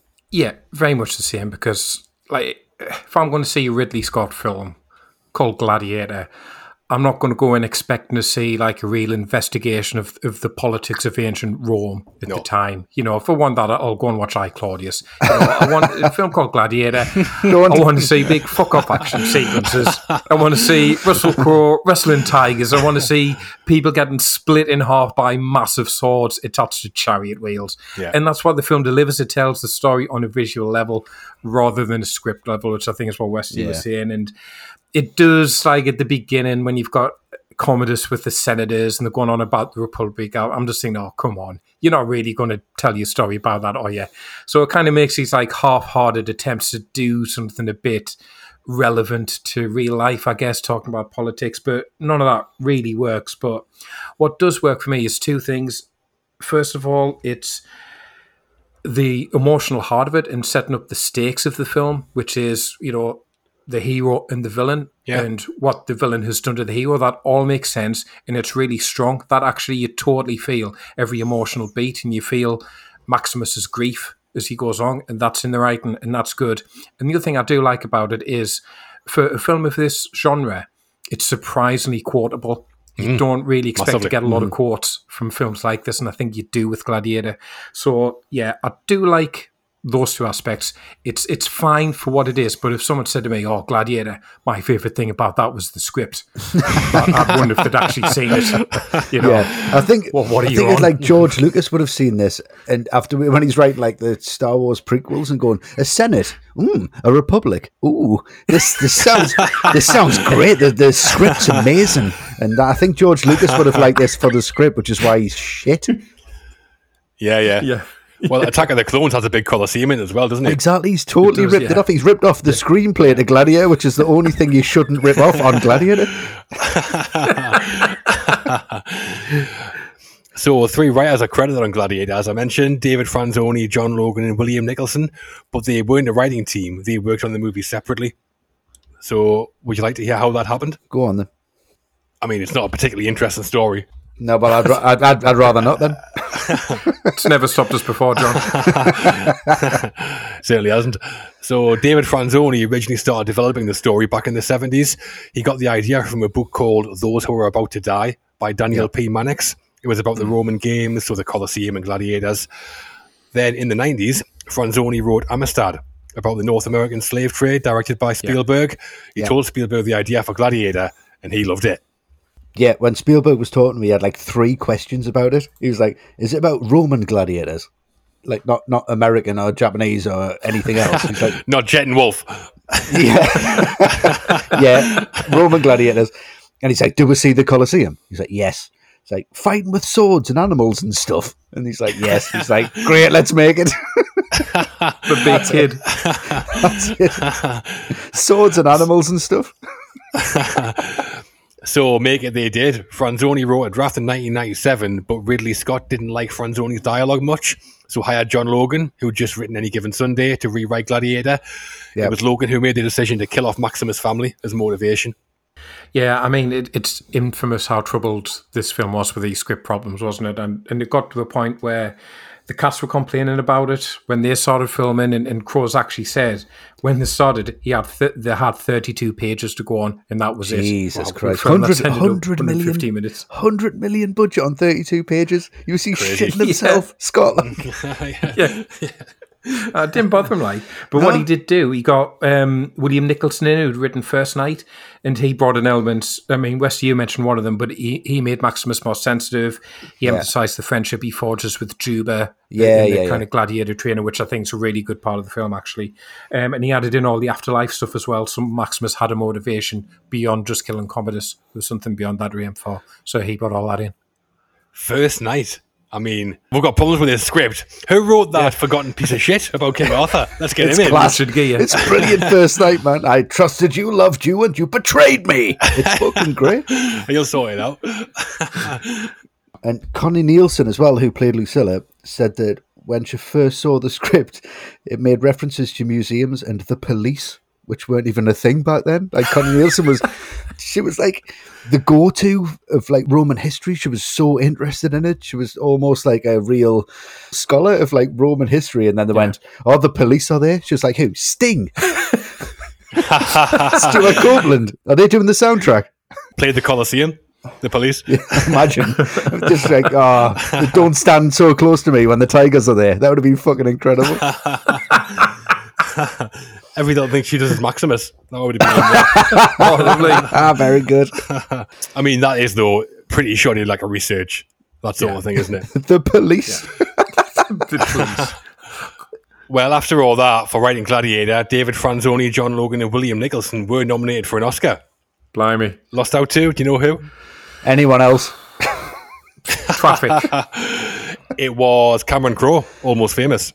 Almost Famous. Lovely. Oh, nice. Lovely. So, mixed bag on the writing, it seems then. Some of it's really good, some not great. Script problems, Oscar nominations, and slagged off by the greatest actor of all time. Yeah. Well, got to start somewhere.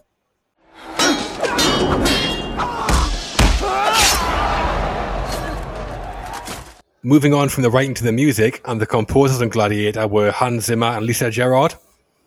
Hans Zimmer we know, and have talked about, of course. At this point, he was already an Oscar winner for The Lion King. Lisa Gerrard, though, how much do we know about her? Not a great deal. Not a great deal.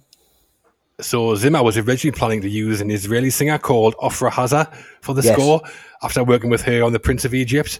Yeah. But Ofra Haza died before she was able to record, and so Lisa Gerrard was chosen instead.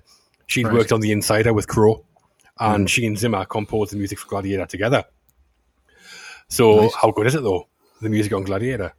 It's sensationally good. It's overwhelmingly good. It's so good that I listened to it today and wept at work because it's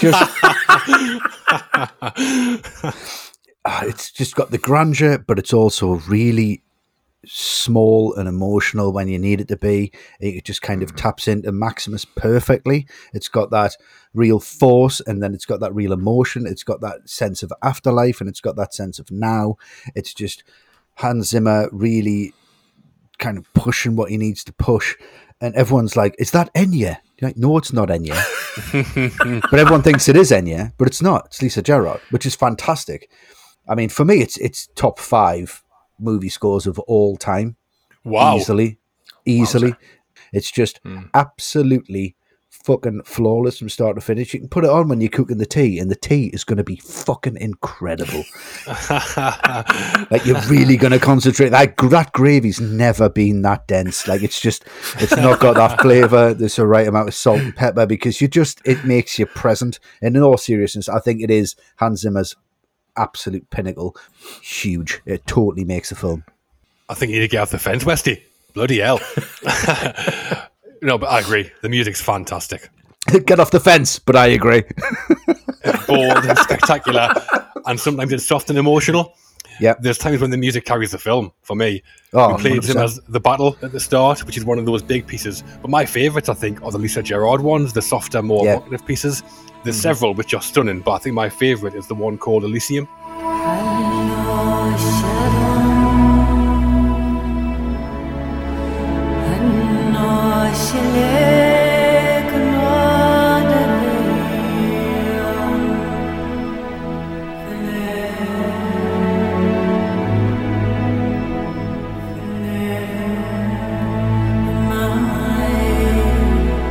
Elysium plays just as Maximus is dying in the Colosseum at the end. Gives me goosebumps and puts me in that moment in the film whenever I hear it. Lisa Gerard's the unsung hero of the film for me. Her music and voice is just totally stunning. I think Scott must have been thanking his lucky stars when he heard the music that the two of them came up with. Oh, yeah, definitely. Do you know who was approached to do it instead of Lisa Gerard? Was it the police? Nope, it wasn't. It was just Sting by himself doing Fields of Gold as his hand went through the wheat. Fields of wheat. Fields of wheat. No, it was Pavarotti was approached, but he turned it down. Really? That would have been outrageous. Well, Zimmer would have made it work, but I'd much rather Lisa Gerard in there. Nessun Dorma in there. Phenomenal work by Zimmer. I completely agree with everything you guys have said. I mean, I had the soundtrack on while I was writing my notes up for this, and I didn't weep, unlike Wesley. Well, you should have. Tell you what, I've never been so pumped in my life. I just wanted to go out on the street and start a fight with someone random. Quite easy and see him. I wouldn't fancy your chances, to be honest. I decided to stay indoors instead. That would have ended badly for me, promise you that. The soundtrack is the film because it's huge and it's bombastic and it sweeps you along, but it can go from that to being really emotional and really delicate and small and down to earth, and it all blends together. When in some ways it probably shouldn't. It should feel a bit disjointed in some ways, but it never does. And for me, like that bit at the end, the very last bit of music when the credits roll and you pull out of the Colosseum and Ridley Scott's name appears, that absolute shivers, puts a lump in my throat every time. That absolutely wonderful piece of music. So yeah, the whole thing, I think it's absolutely fantastic.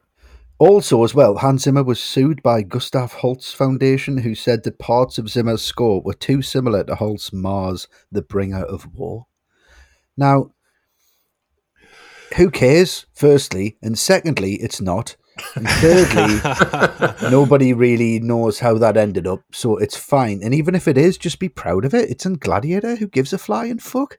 Yeah, that piece by Holst is absolutely massive. Well, it's huge. It's huge. Enormous. I've heard similar pieces of that, though, in hundreds of movies, especially like science fiction movies. Everyone just rips it off left and right. Oh, well, yeah, John Williams in Star Wars takes a lot from it, doesn't he? Yeah, he does, yeah. So no Oscar wins for the music for Gladiator, but it was nominated. Lost out to Crouching Tiger, Hidden Dragon by Tan Dun. Also, due to the Academy regulations at the time, only one composer could be nominated for the Oscars. And in the case of Gladiator, that was Zimmer. So Lisa Gerard was just left hung out to dry. Oh, that's rubbish. That is rubbish. They did win the Golden Globe together, though, didn't they? They did. They did. Yeah.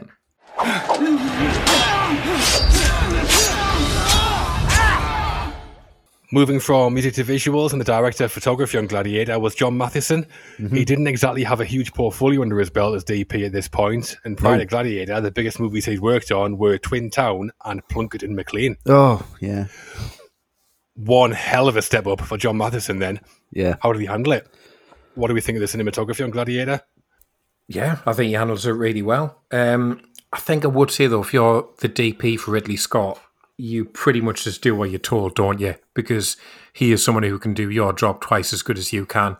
So I don't know, I could be wrong, but I can't imagine this is a film where he brought a lot to this personally or suggested stuff to Ridley Scott on the day. I would imagine it was all there for him to do. But that work has still got to be excellent. And he's got to cover a hell of a lot in this film. He's got to go from Germany, full of mud, rain, snow, to Italy in the blazing heat. He's got to go for these really epic, huge shots to really intimate personal drama. And I actually really like some of the close-ups in this film. I think some of those are really, really well shot. The Am I Not Merciful scene, that's really great use of close-ups there. The conversation that Maximus has with Marcus Aurelius in the tent, that's really well shot. And there's one bit I really love where Lucilla is walking through the palace and Commodus starts speaking and you can't work out where he is or where it's coming from. And he's actually to the left of screen sitting down. And he's just sat so still and it's composed so well, that shot. You just can't work out where he is for a few seconds. It's always disorientated to me. I think that's excellent as well. So I think the biggest compliment I could pay Matheson, apart from the fact that he went on to work for Scott a few times afterwards, is that Scott has looked at everything that he needs to accomplish in this film, which is really complicated visually, and it's got to be incredibly cinematic, but very personal at the same time. And Matheson is the man he picked to do it. So he must have had some faith in him. And to be fair, I think he repays it. Yeah, I mean, John Matheson might have been making a big step up for the film, but it doesn't show to me, I don't think. It looks stunning, start to finish. The big battle sequence in Germania at the start, that really reminds me of the beach landing sequence in Saving Private Ryan. I think it's maybe the close-ups and the slow motion, but always reminds me of that. I love the lighting of that whole segment in Northern Europe. You know it's freezing cold because we see snow, but it feels freezing cold because of the lighting. That's great. And then once we get to Rome, it doesn't let up. Stunning wide shots of the city in much more warm hues and lighting.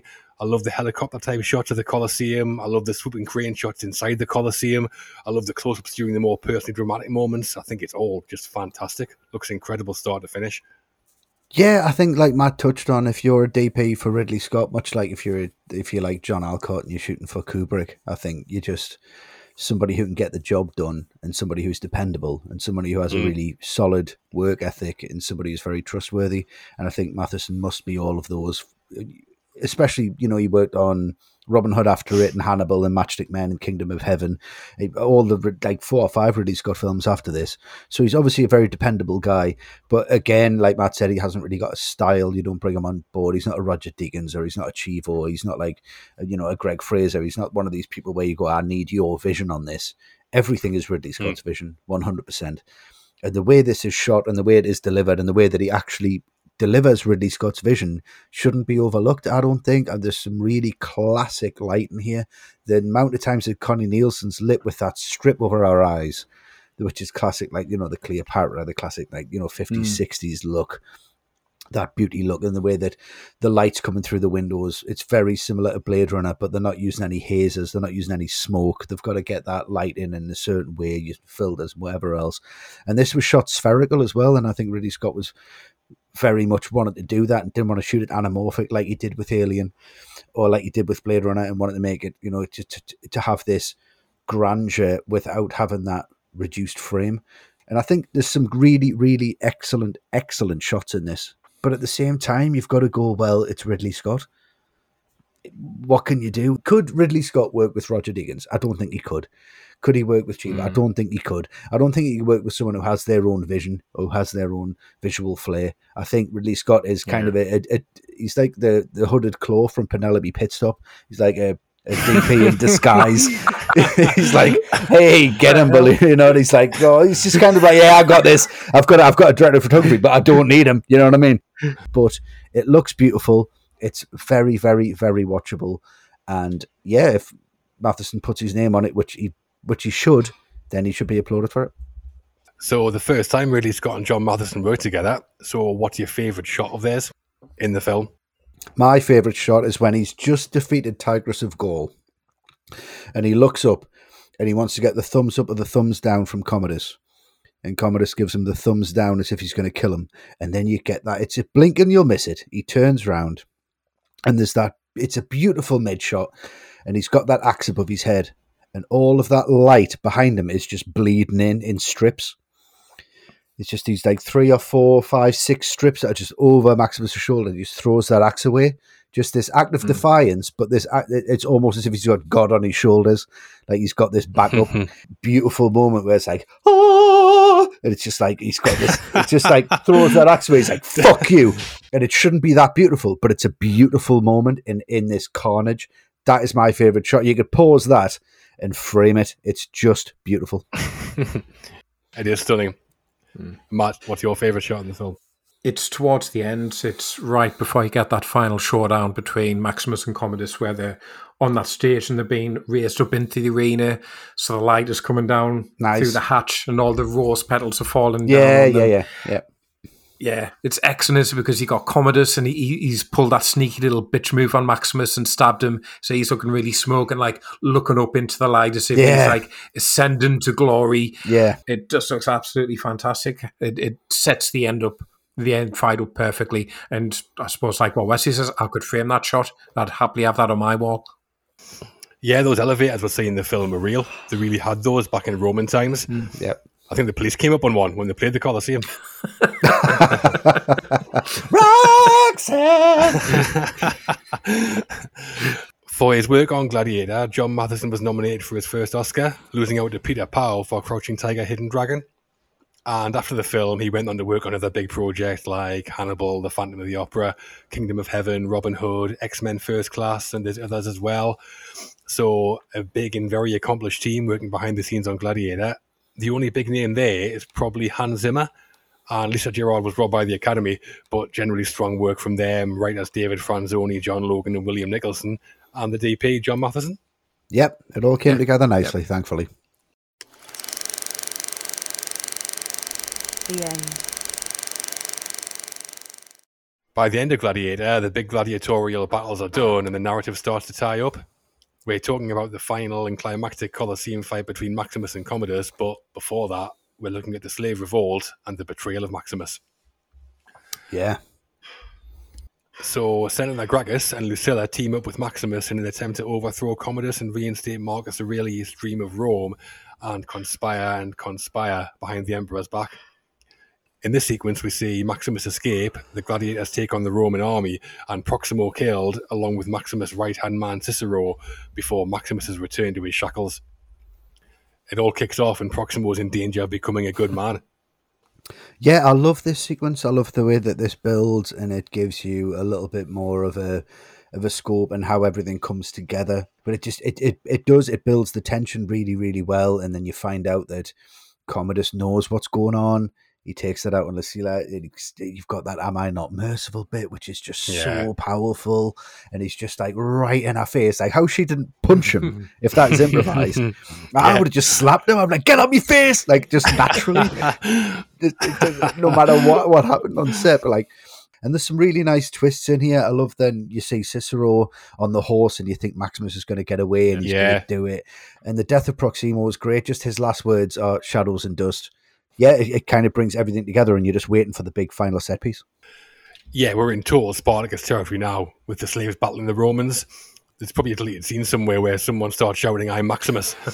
It does feel like its own thing, though, not just a rip-off, and I like it a lot. Proximo refusing to let the guards into the compound and instead freeing the slaves is really satisfying. Completion of his arc, and then him being brutally stabbed to death is really tough to take. As is the moment just before this, where Commodus turns the tables and gets Lucilla to confess to everything. He comes out with the busy little bees monologue, and it's Phoenix's best moment in the film for me, along with the scene where he kills Marcus Aurelius. He's absolutely brilliant. I feel it when Cicero's killed, even though he's barely been in the film, and I'm always disappointed that we don't get to see Maximus ride into the city with his 5,000 men, as he planned. But, yeah, that would have been amazing. Yeah, but Scott did the right thing, though, as the end we get with Maximus and Commodus is just perfection. And it's all set up here. Really great stuff.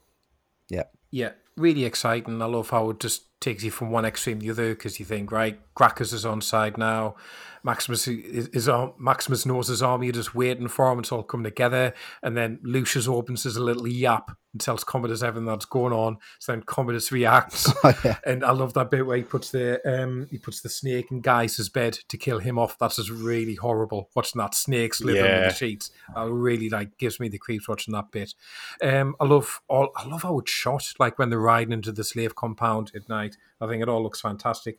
And it's just great how they're all united behind Maximus now. They're just like one solid unit. There's not one dissenting voice in there. Like, they don't even question it. Of course, we're going to fight. And I mean, you mentioned Cicero, but I'm always quite sad to see Harkin go. He's a big German guy. Yeah. Who he doesn't get a lot of lines, but he's still really memorable. And he gets killed. He gets by like 5 arrows in the chest, whatever.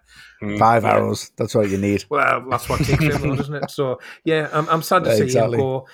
Sad to see Proximo go. I mean, obviously, they had their hands tied with what they could do with that scene. Getting in that shadows and dust, it kind of works, but then when you realise it's quite clearly taken from an earlier scene because you can see the people behind them, the gladiators in the tunnel at the time, it sticks out a bit, but what else could they do, really? But yeah, the whole thing, really enjoyable, and it just feels like you really set up for the finale. And the one thing as well in this whole sequence towards the end is that there's one thing that really, really pisses me off, and that's the performance from the kid who plays Lucius, and he's having that sword fight. And it's when he's going there for about 20 minutes. There. I've never noticed, but I know and then he goes, and then I got you. Like a little prick. It's like, there, and then I got you. I wish he would die at that point. Like, I honestly ruins the film for us at that point, and I'm quickly out of it. But, oh, God, that is so annoying. So we mentioned there that this is the moment that Proximo is killed. Proximo is a slave trader who buys Maximus and has him trained up as a gladiator, and as a former champion gladiator himself, becomes a mentor of sorts to Maximus. Yep. He's played by the one and only Oliver Reed, who famously passed away during filming. Reed said that he took the role because he fancied a trip to London to see a couple of shows. We might not get a chance to talk about Oliver Reed again, so what are our thoughts on him in Gladiator? It's just really poignant, isn't it? Because I think Oliver Reed, a lot of people have forgotten what a real talent he was, and obviously he did struggle with his own demons, and I think that did lead to him losing a lot of years to drink, basically, when he could have been doing great work instead. And if he hadn't done that, he would have been, and he should have been, talked about as Richard Howes has talked about, or Peter O'Toole, or any of those guys. And it's sad that he wasn't. So when you watch him in this, it feels like this was going to be the film that kickstarted his career again. It was going to be a comeback. He was proving to people how good he was. Because he makes Proxima such a standout character. He gives him like loads of pathos and loads of wit and wisdom, and he pretty much steals the film in every scene he's in. Which, when you're in a film with Russell Crowe and Joaquin Phoenix on the form they're in, that's pretty impressive. But there's also like a couple of behind the scenes stories that sum him up for me. The first one is that apparently he really, really took against Russell Crowe right from the off. Russell Crowe said, I didn't do anything. I tried to be friendly with him, but he just didn't like me. I suspect it might be a jealousy thing. He's maybe looking at Crowe thinking, you know what, 30 years ago, that would have been my role. I would have been in your shoes. Yeah. To the point where he actually challenged Crowe to a fight at one point, which would have been ridiculous. And the other one is, he said to Ridley Scott, look, I'll do whatever you want, whatever scenes you want, whatever lines you want, up until 5 o'clock in the afternoon. And then after that, my time is my own. And Ridley Scott went, yeah, fine. Yeah. So, it's really poignant watching him, but what a way to sign off a career. Yeah, so Oliver Reed died 3 weeks before production ended, a legendary Hellraiser. He died, fittingly maybe, in a pub during a break in filming. And he died after drinking 8 pints of German lager, a dozen shots of rum, half a bottle of whiskey, a few shots of cognac, and after beating 5 Royal Navy sailors at arm wrestling. Absolutely nuts. Fell off his chair and said, I don't feel very well. No, you don't. And died. A clause in the movie's insurance contract would have let Ridley Scott reshoot all of Reed's scenes, but most of the actors and crew were exhausted, and Scott didn't want to cut Reed from the movie, so William Nicholson was flown back in to do rewrites, and a body double and CGI were used to give Reed's character a different ending to what he originally had. And I think it works really well. It never feels like we're not watching Oliver Reed, I don't think, and the way things end for the character works well narratively as well. I wouldn't have ever known there'd been rewrites that late in the day. Yeah, I mean, I absolutely love him. I love him in this as the character that he plays, because he just plays Oliver Reed. Yeah. He doesn't really play a Proximo, he just plays himself, and he always kind of has, and he always spoke to himself as if he was this incredible, magnificent kind of method actor, but he never really was. He was just a great actor and a great personality. And I mean, if you watch him in The Devils, or if you watch him in The Four Musketeers, which is a classic, or if you watch him in Oliver, even he owns Oliver, he's just Oliver Reed. Incredible. Oliver. It might as well just be called Oliver Reed. Yeah. It's just like he's just himself in it, and he's himself. But he's such a good actor because he just owns the space and he owns the lines, and he gives them so much gravitas and so much weight, and just so much. He just adds this production value, even when he's talking about, you should see the Colosseum, Spaniard. And you can see he gets the line wrong and then repeats it again when he says it rises up like you're going to say thunder. And it rises up like a storm. Like the Thunder God himself. And you see, but you just look at it and you go, fuck me, he's completely owned that scene. There's nobody else in it. And then when Crowe leaves that scene, he turns around to the window and just opens his arms to the window. Yeah, it's great. And just owns the whole fucking thing. He's like, this is mine. Like, that's how powerful a personality he was. That's his whole performance in this film. He dives into the film and embeds himself only about an inch into it, because he hasn't got any more room to do that. Yeah. But he stays there. It's impossible to ignore. It's easy to forget. But once you see it, and once you know how good all of his nuances are and all of his little bits are, you just realise how great of an actor he was. Just read Hellraisers if you haven't read that book. It's absolutely incredible. It's just one after the other. Just when he went into that seafood restaurant and started freeing the lobsters because he thought it was unfair, so he just got all the lobsters out of the tank and started pushing them out the toilet window. It's just, there's so many stories like that. He's just unparalleled as a human being, but in this film, unparalleled as an actor. I don't think you need to see Oliver Reed in anything else. You watch him in Gladiator and go, that's Oliver Reed. Well, also, apparently, I'm not sure how much I believe this, but I read it online. When the film was announced, Scott didn't want Oliver Reed for Proximo, and he did consider somebody else. Okay. Arnold Schwarzenegger. I know it was Arnold. Yeah, I knew you were going to say that. Imagine. Oh, God. Should have had Arnold as Maximus. I've waited all this time for you to come up with that. I think Arnold should have been Tigress of Gaul. That would have been sweet. That would have worked. As we approach the end of the film, Scott begins to carefully pull the threads together. A few characters go during the slave revolt, and all that's left now is for one final showdown in the Colosseum. Here we go. Proxima, are you in danger of becoming a good man? So, after Maximus is recaptured and taken back to the slave quarters beneath the Colosseum, Commodus pays him a visit and tells him he's going to face him in the arena, but not before literally stabbing him in the back to weaken him. It doesn't work. Maximus kills Commodus and joins his family in the afterlife before being carried out of the Colosseum, a legend of Rome. Mm-hmm. Our final time in the Colosseum and the final time with the two main characters. Thoughts on this one? I think by this point, the film's made a little bit of a rod for its own back, because we know Commodus isn't really going to be any kind of match physically for Maximus, which is why he does the stabs him before they go up.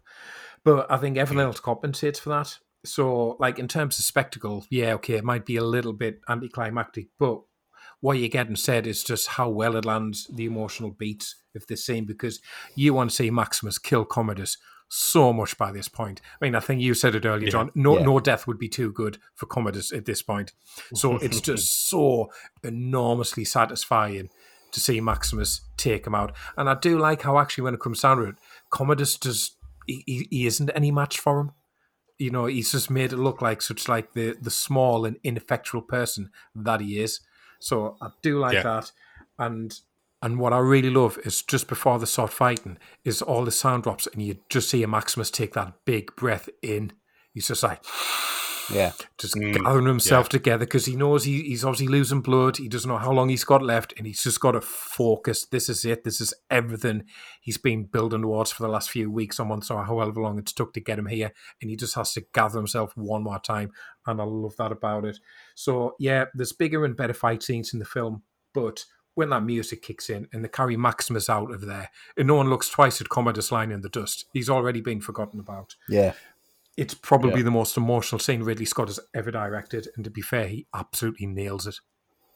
Yeah, I think as a climax, this is just such a perfect way to end things. At the end of it all, everything is stripped away, and we're left with Maximus and Commodus fighting in the Colosseum. Perfect. The fight's really well choreographed. Maximus killing Commodus in the way that he does works perfectly. And I think the whole thing is just a really satisfying way to end it all. And I really feel it. I feel it when Maximus relays the wishes of Marcus Aurelius to Quintus, despite barely being able to stand. I feel it when his final words are to tell Lucilla her son's safe. I mean, is this like the greatest guy ever? Or what? Yeah, it really is. And I feel it when Juba says he'll see Maximus again. Oh, yeah, totally. I find it all really moving, to be honest. And there's a lot of great things going on. Crow and the cast are great. The inside of the Colosseum looks ridiculous. But it's the music that's doing the most of the work here for me. From the point where Maximus is standing with his hand out just before he collapses to the end credits, there's a run of musical pieces in the background that is just incredible. It goes from Elysium, I mentioned before, into one called Honor Him, and then into Now We Are Free. Next time you watch it, if you've not noticed, pay attention to the music. It carries the film across the line for me. It's just stunning and delivers all the emotional beats at the end. And I mean that last shot inside the Colosseum where Maximus is carried away like a hero, everybody rises, and Commodus' body is just left behind, ignored in a heap. The whole thing, Yeah. genuinely one of the most satisfying climaxes to a film I've seen. I absolutely love it. Perfect. Yeah. Just imagine if they'd been brothers. Obsessed with this, like. Would have been exactly the same. Would have been exactly the same. There's nothing you can say about the last 20-25 minutes of Gladiator that's going to be detrimental to the whole film. It's absolutely ticks every single box, and there's so many things that are brought home here that people don't realize or how clever it is.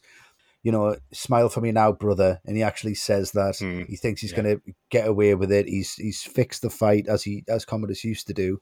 But the great thing for me is that hidden knife. They both die by the same weapon. Yeah. That's what he kills Commodus with. Yeah. So if he hadn't stabbed him, he wouldn't have it. So if he didn't have that disadvantage, he wouldn't have the advantage, which is so clever. Yeah. It's just really well played. And I love the way Quintus as well, it doesn't get enough here because he's never, ever the good guy. He's always a bastard, like in The Bodyguard. Like, he's always a piece of shit. Are you armed, Quintus? Yeah. So he's like, sheathe your swords. And he's like, no, give him a fair fight. So he comes back and he's on Maximus's side, and everyone kind of knows that he's at a disadvantage. And this whole sequence is so well done. It's so well choreographed, like you guys have said. Music is brilliant. And the one thing that I really, really love about this sequence is it's a climactic sword fight where there's no dialogue. Yeah. And what I hate in films is when there's a fight with a sword, especially a sword fight or a lightsaber fight, or it's something of close combat, a fist fight, and then they come together and they have a little bit of a line of dialogue. Yeah. Rome will never be yours. It will always be a Senate. Or it will always be a republic. That. And then they push each other away. It's just, like... Westy, you have read the first draft of the film? I have. I wrote it. That's why. But that's the thing. I think the first draft would have had them things in it. It's just so cliched, and it's like so Pirates of the Caribbean, where they're all like come together, and it's like, what about this? And I will never be free of you, and she will always be mine, never. It's just, I fucking hate that. But this is the exact opposite. This is exactly what you want from a climactic sword fight, where it's just shouting and grunting and just fucking yes, let's get this done. And that's what works for me, and that's why the climax works so well, because there's no cheese here, there's no ham here. It's just 100% beautifully shot, beautifully choreographed, beautifully directed, beautifully acted, beautifully played out. The music kicks fucking ass. It's a perfect finale to any film. It's absolutely fucking great. Yeah, mate, I think we all love that final shot as well, but the interesting thing about that is that originally that was going to be Proximo in the last scene as well, burying those figurines in the sand. Obviously, they had to rewrite that when he passed away, so that's how it becomes Juba at the end, before he heads home to see his family in Africa. And I think that's a really nice touch, actually. I do like how he's in a similar position to Maximus in the film, but he's the one that gets to go home. Yeah, it could have been great with Proximo in there, but I don't think I'd change it, to be honest. I think it works really well there. It's Juba. He's more of the common man, and it shows how Maximus touched everyone, not just the sentinels and the noblemen and stuff like that. Yeah. And then he says he's going to see him again, but not yet, which means that Juba's going to look for his family. Yeah. And it has that extra story and that extra element, which works really well. But unlike the death of Maximus, apparently he didn't die in the original version of the script, and Ridley Scott and Russell Crowe changed it on the set. Right. So I've got a quote from Crowe. This is fucking great. This is like something I would say: self-praise, no praise. This is great. I would say it. It is taking something totally out of context and putting it within that context. Yeah, brilliant. I remember Ridley coming up to me on set and saying, "Look, the way this is shaping up, I don't see how you live. This character is about one act of pure vengeance for his wife and child, and once he's accomplished that, what does he do? Does he end up running a fucking pizzeria by the Colosseum?" That's exactly what I think. What else does he do? What does he do after that point? He's not going to take over. He's already said he wants out. He has to die. Yeah. Fantastic. Narratively, he has to go, doesn't he? What is the left? Yeah, definitely. But I think they regretted that as well, because we are going to talk about it in a minute, but there are sequels that have come up. And I do think Russell Crowe is kind of pissed off that he did die in the film, even though it is perfect, but I do think he would love to relive that role again. So we're at the end of Gladiator then. Scott pulls things together very nicely, and with those two sequences, the slave revolt and Maximus killing Commodus before succumbing to his own wounds and rejoining his family, it certainly has some power. Yes, it does. Certainly does.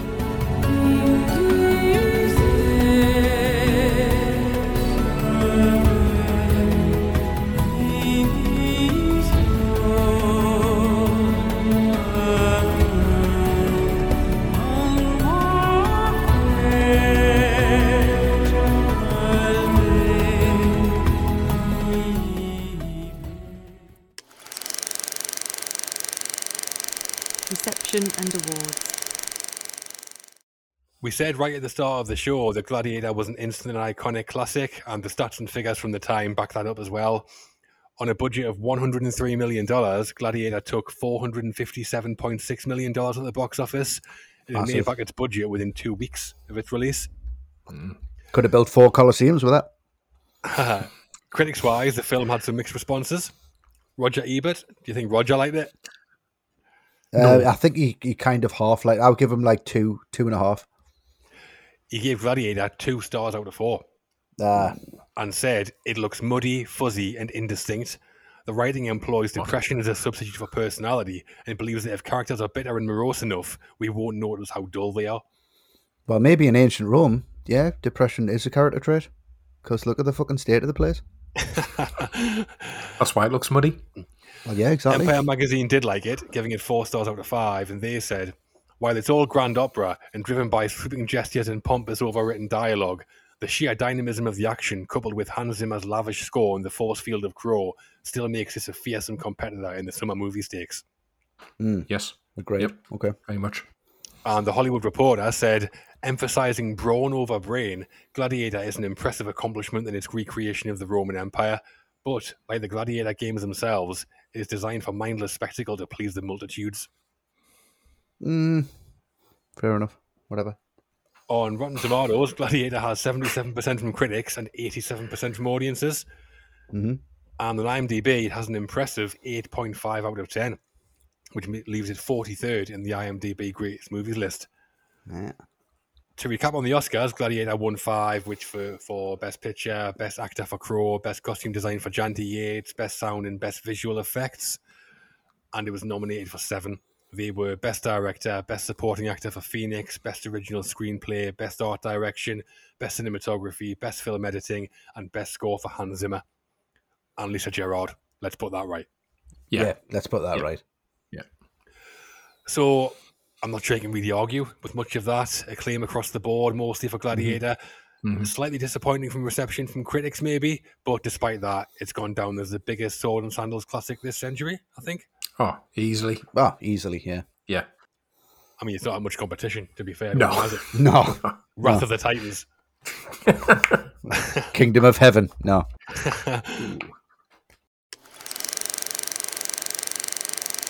Sequels and influence. There's been no sequel to Gladiator, of course, but disturbingly, we came very close once or twice to getting one. Have you heard about these projects? I've heard a couple. So, the first one, in June 2001, after Gladiator was a huge hit, John Logan, who co-wrote Gladiator, wrote a sequel.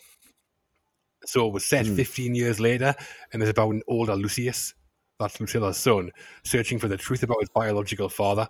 Rubbish. It also... There he is. There's my biological father. That's the end of the film. It also, apparently, included the resurrection of Maximus. This isn't just nonsense. Scott and Crow were both interested. Scott said never went anywhere because he preferred a grounded approach, whereas Crow was interested in making the sequel more fantastical. As recently as 2018, though, Ridley Scott was still talking about making a sequel, so watch this space, maybe. Yeah. I'd rather not.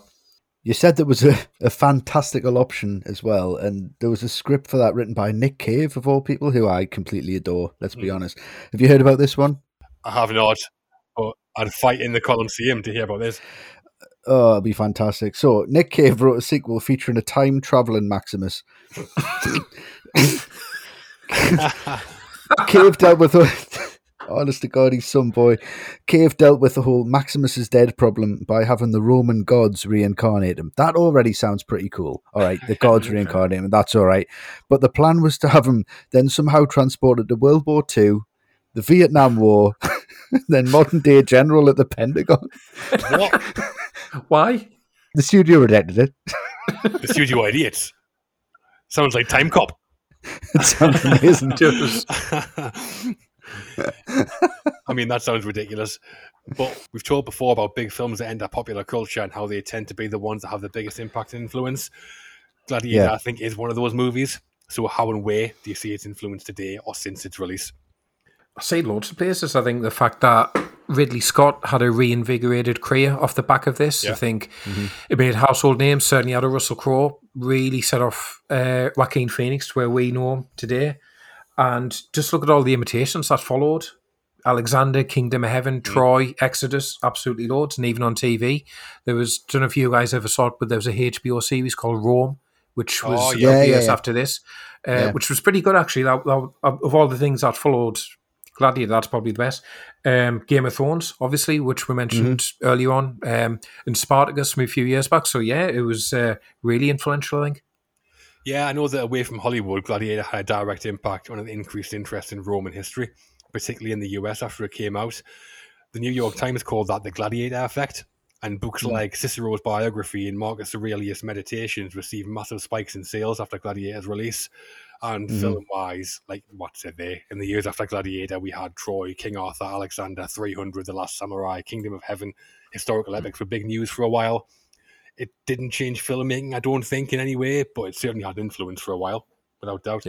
Yeah, I mean, just exactly what you guys have said. I mean, it's taken that historical element and then adding an element of realism, and I think what that did was add that element of realism to these films, because everything was quite fantastical before Gladiator, and like the millennium kicked in and everyone kind of wanted to go back to this realistic look, this kind of realistic, you can smell it, you can touch it, you can taste it kind of vibe. And I don't think, like you guys have said, I mean, you know, most of it was directed by Ridley Scott, to be fair. Kingdom of Heaven, even like Robin Hood, Exodus, Gods and Kings, like, and you know, it did have that kind of vibe, but it did open up the doors to these great, fantastical set pieces and add this element of reality, and then you get that element of reality that's subjective, and then it's subverted, and you get the likes of 300, which comes off the back of Gladiator, definitely. And then from 300, you get all of the advances towards the Marvel universe and all them big films,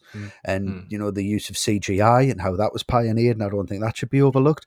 So I think without Gladiator and without the, you know, the groundbreaking visuals and that kind of vibe that Ridley Scott brought to it, and that huge grandiose look, I don't think you would have like Avengers Endgame. Watch the end of that. That could be the opening battle of Gladiator, but just bigger, on a bigger scale, with 300 mixed in. You've got that, but what did that before Gladiator? Nothing. So it's got a huge influence. If it's not massively obvious, but if you look at it from a filmmaking point of view, from a CGI point of view, from a progressive point of view, it's very, very influential. Well, like it or not, there's no doubt Gladiator had a big impact, not just in Hollywood, but on general interest in the ancient Rome for a while. And judging by how Gladiator ends, you'd think there'd be no chance of a sequel. But where there's a box office, there's a way in Hollywood. So watch out for the time-traveling Maximus taking down Hitler, or whatever Nick Cave comes up with. Or whatever I'll come up with. I'm working on it now.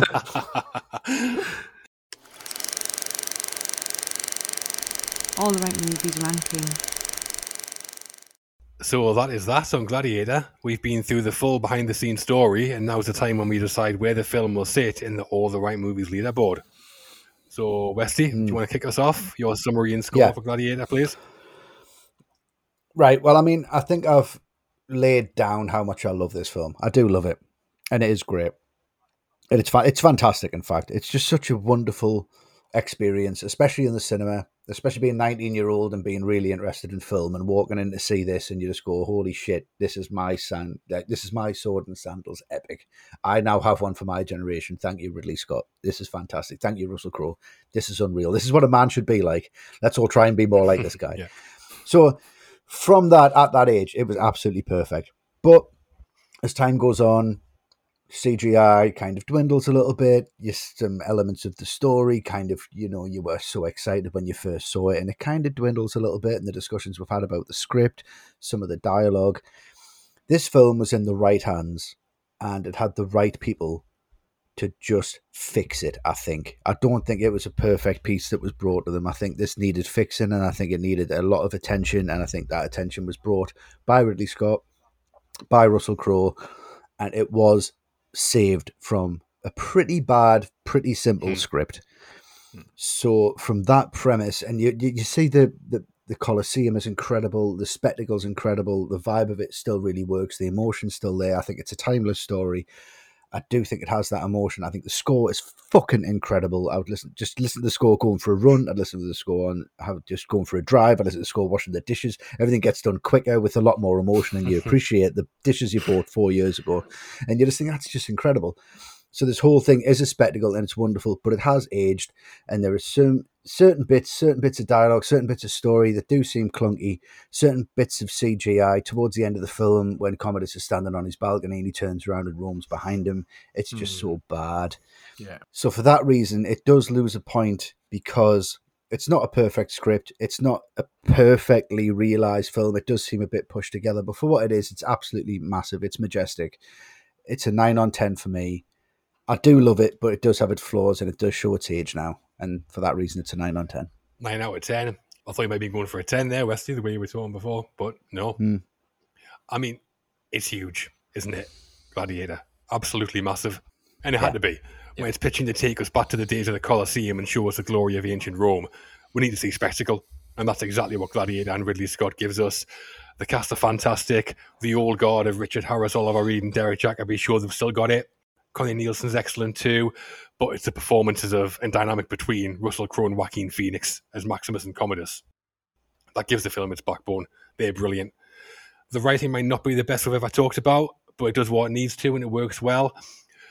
But it's the recreation of Rome for me. The effects work, the production design, the costume design, the attention to detail, the research, that is outstanding. And it's that what keeps me coming back for rewatches of the film. So for the iconic performances, the visuals, the tone Scott creates, the creation of this ancient civilization, this could have been a masterpiece. But the writing pulls it down slightly for me, and there should have been brothers. So Fucking hell. It's a 9 out of 10 for me as well. Turn it into West Side Story. Not a musical. Dancing gladiators. That would be great. My name is Maximus Decimus Meridius.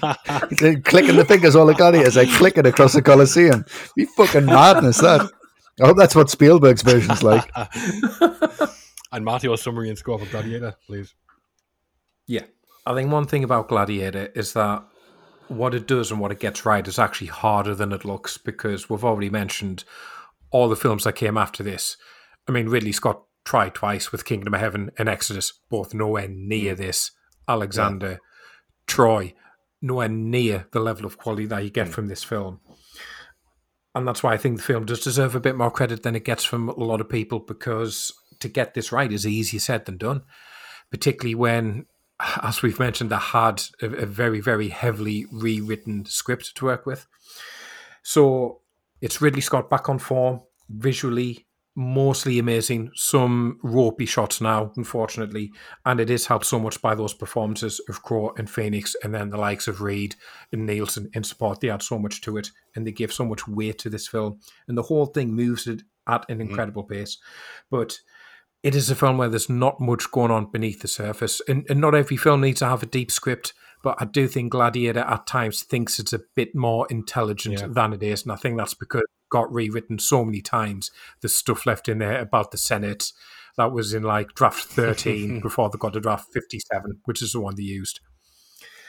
And I also have to judge it for me against what I rated Alien when we covered that, and what I'd rate Blade Runner, because they are his two best. This is probably comfortably his third best film, but it's not up there with them. So for that reason, taking all that into account, I am very entertained. I've always got time for this film. I just needed to be a bit more substantial to hold together a bit more. So it gets an 8.5. Ooh, right.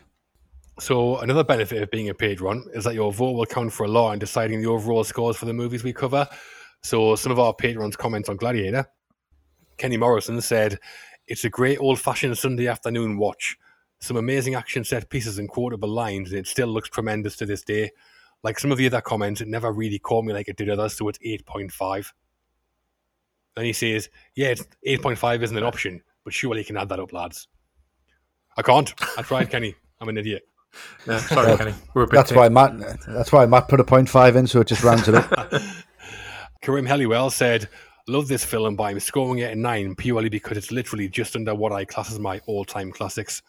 Which Crow performance out of this and The Insider do you all prefer? Very quickly, fellas, which is your fave? This one.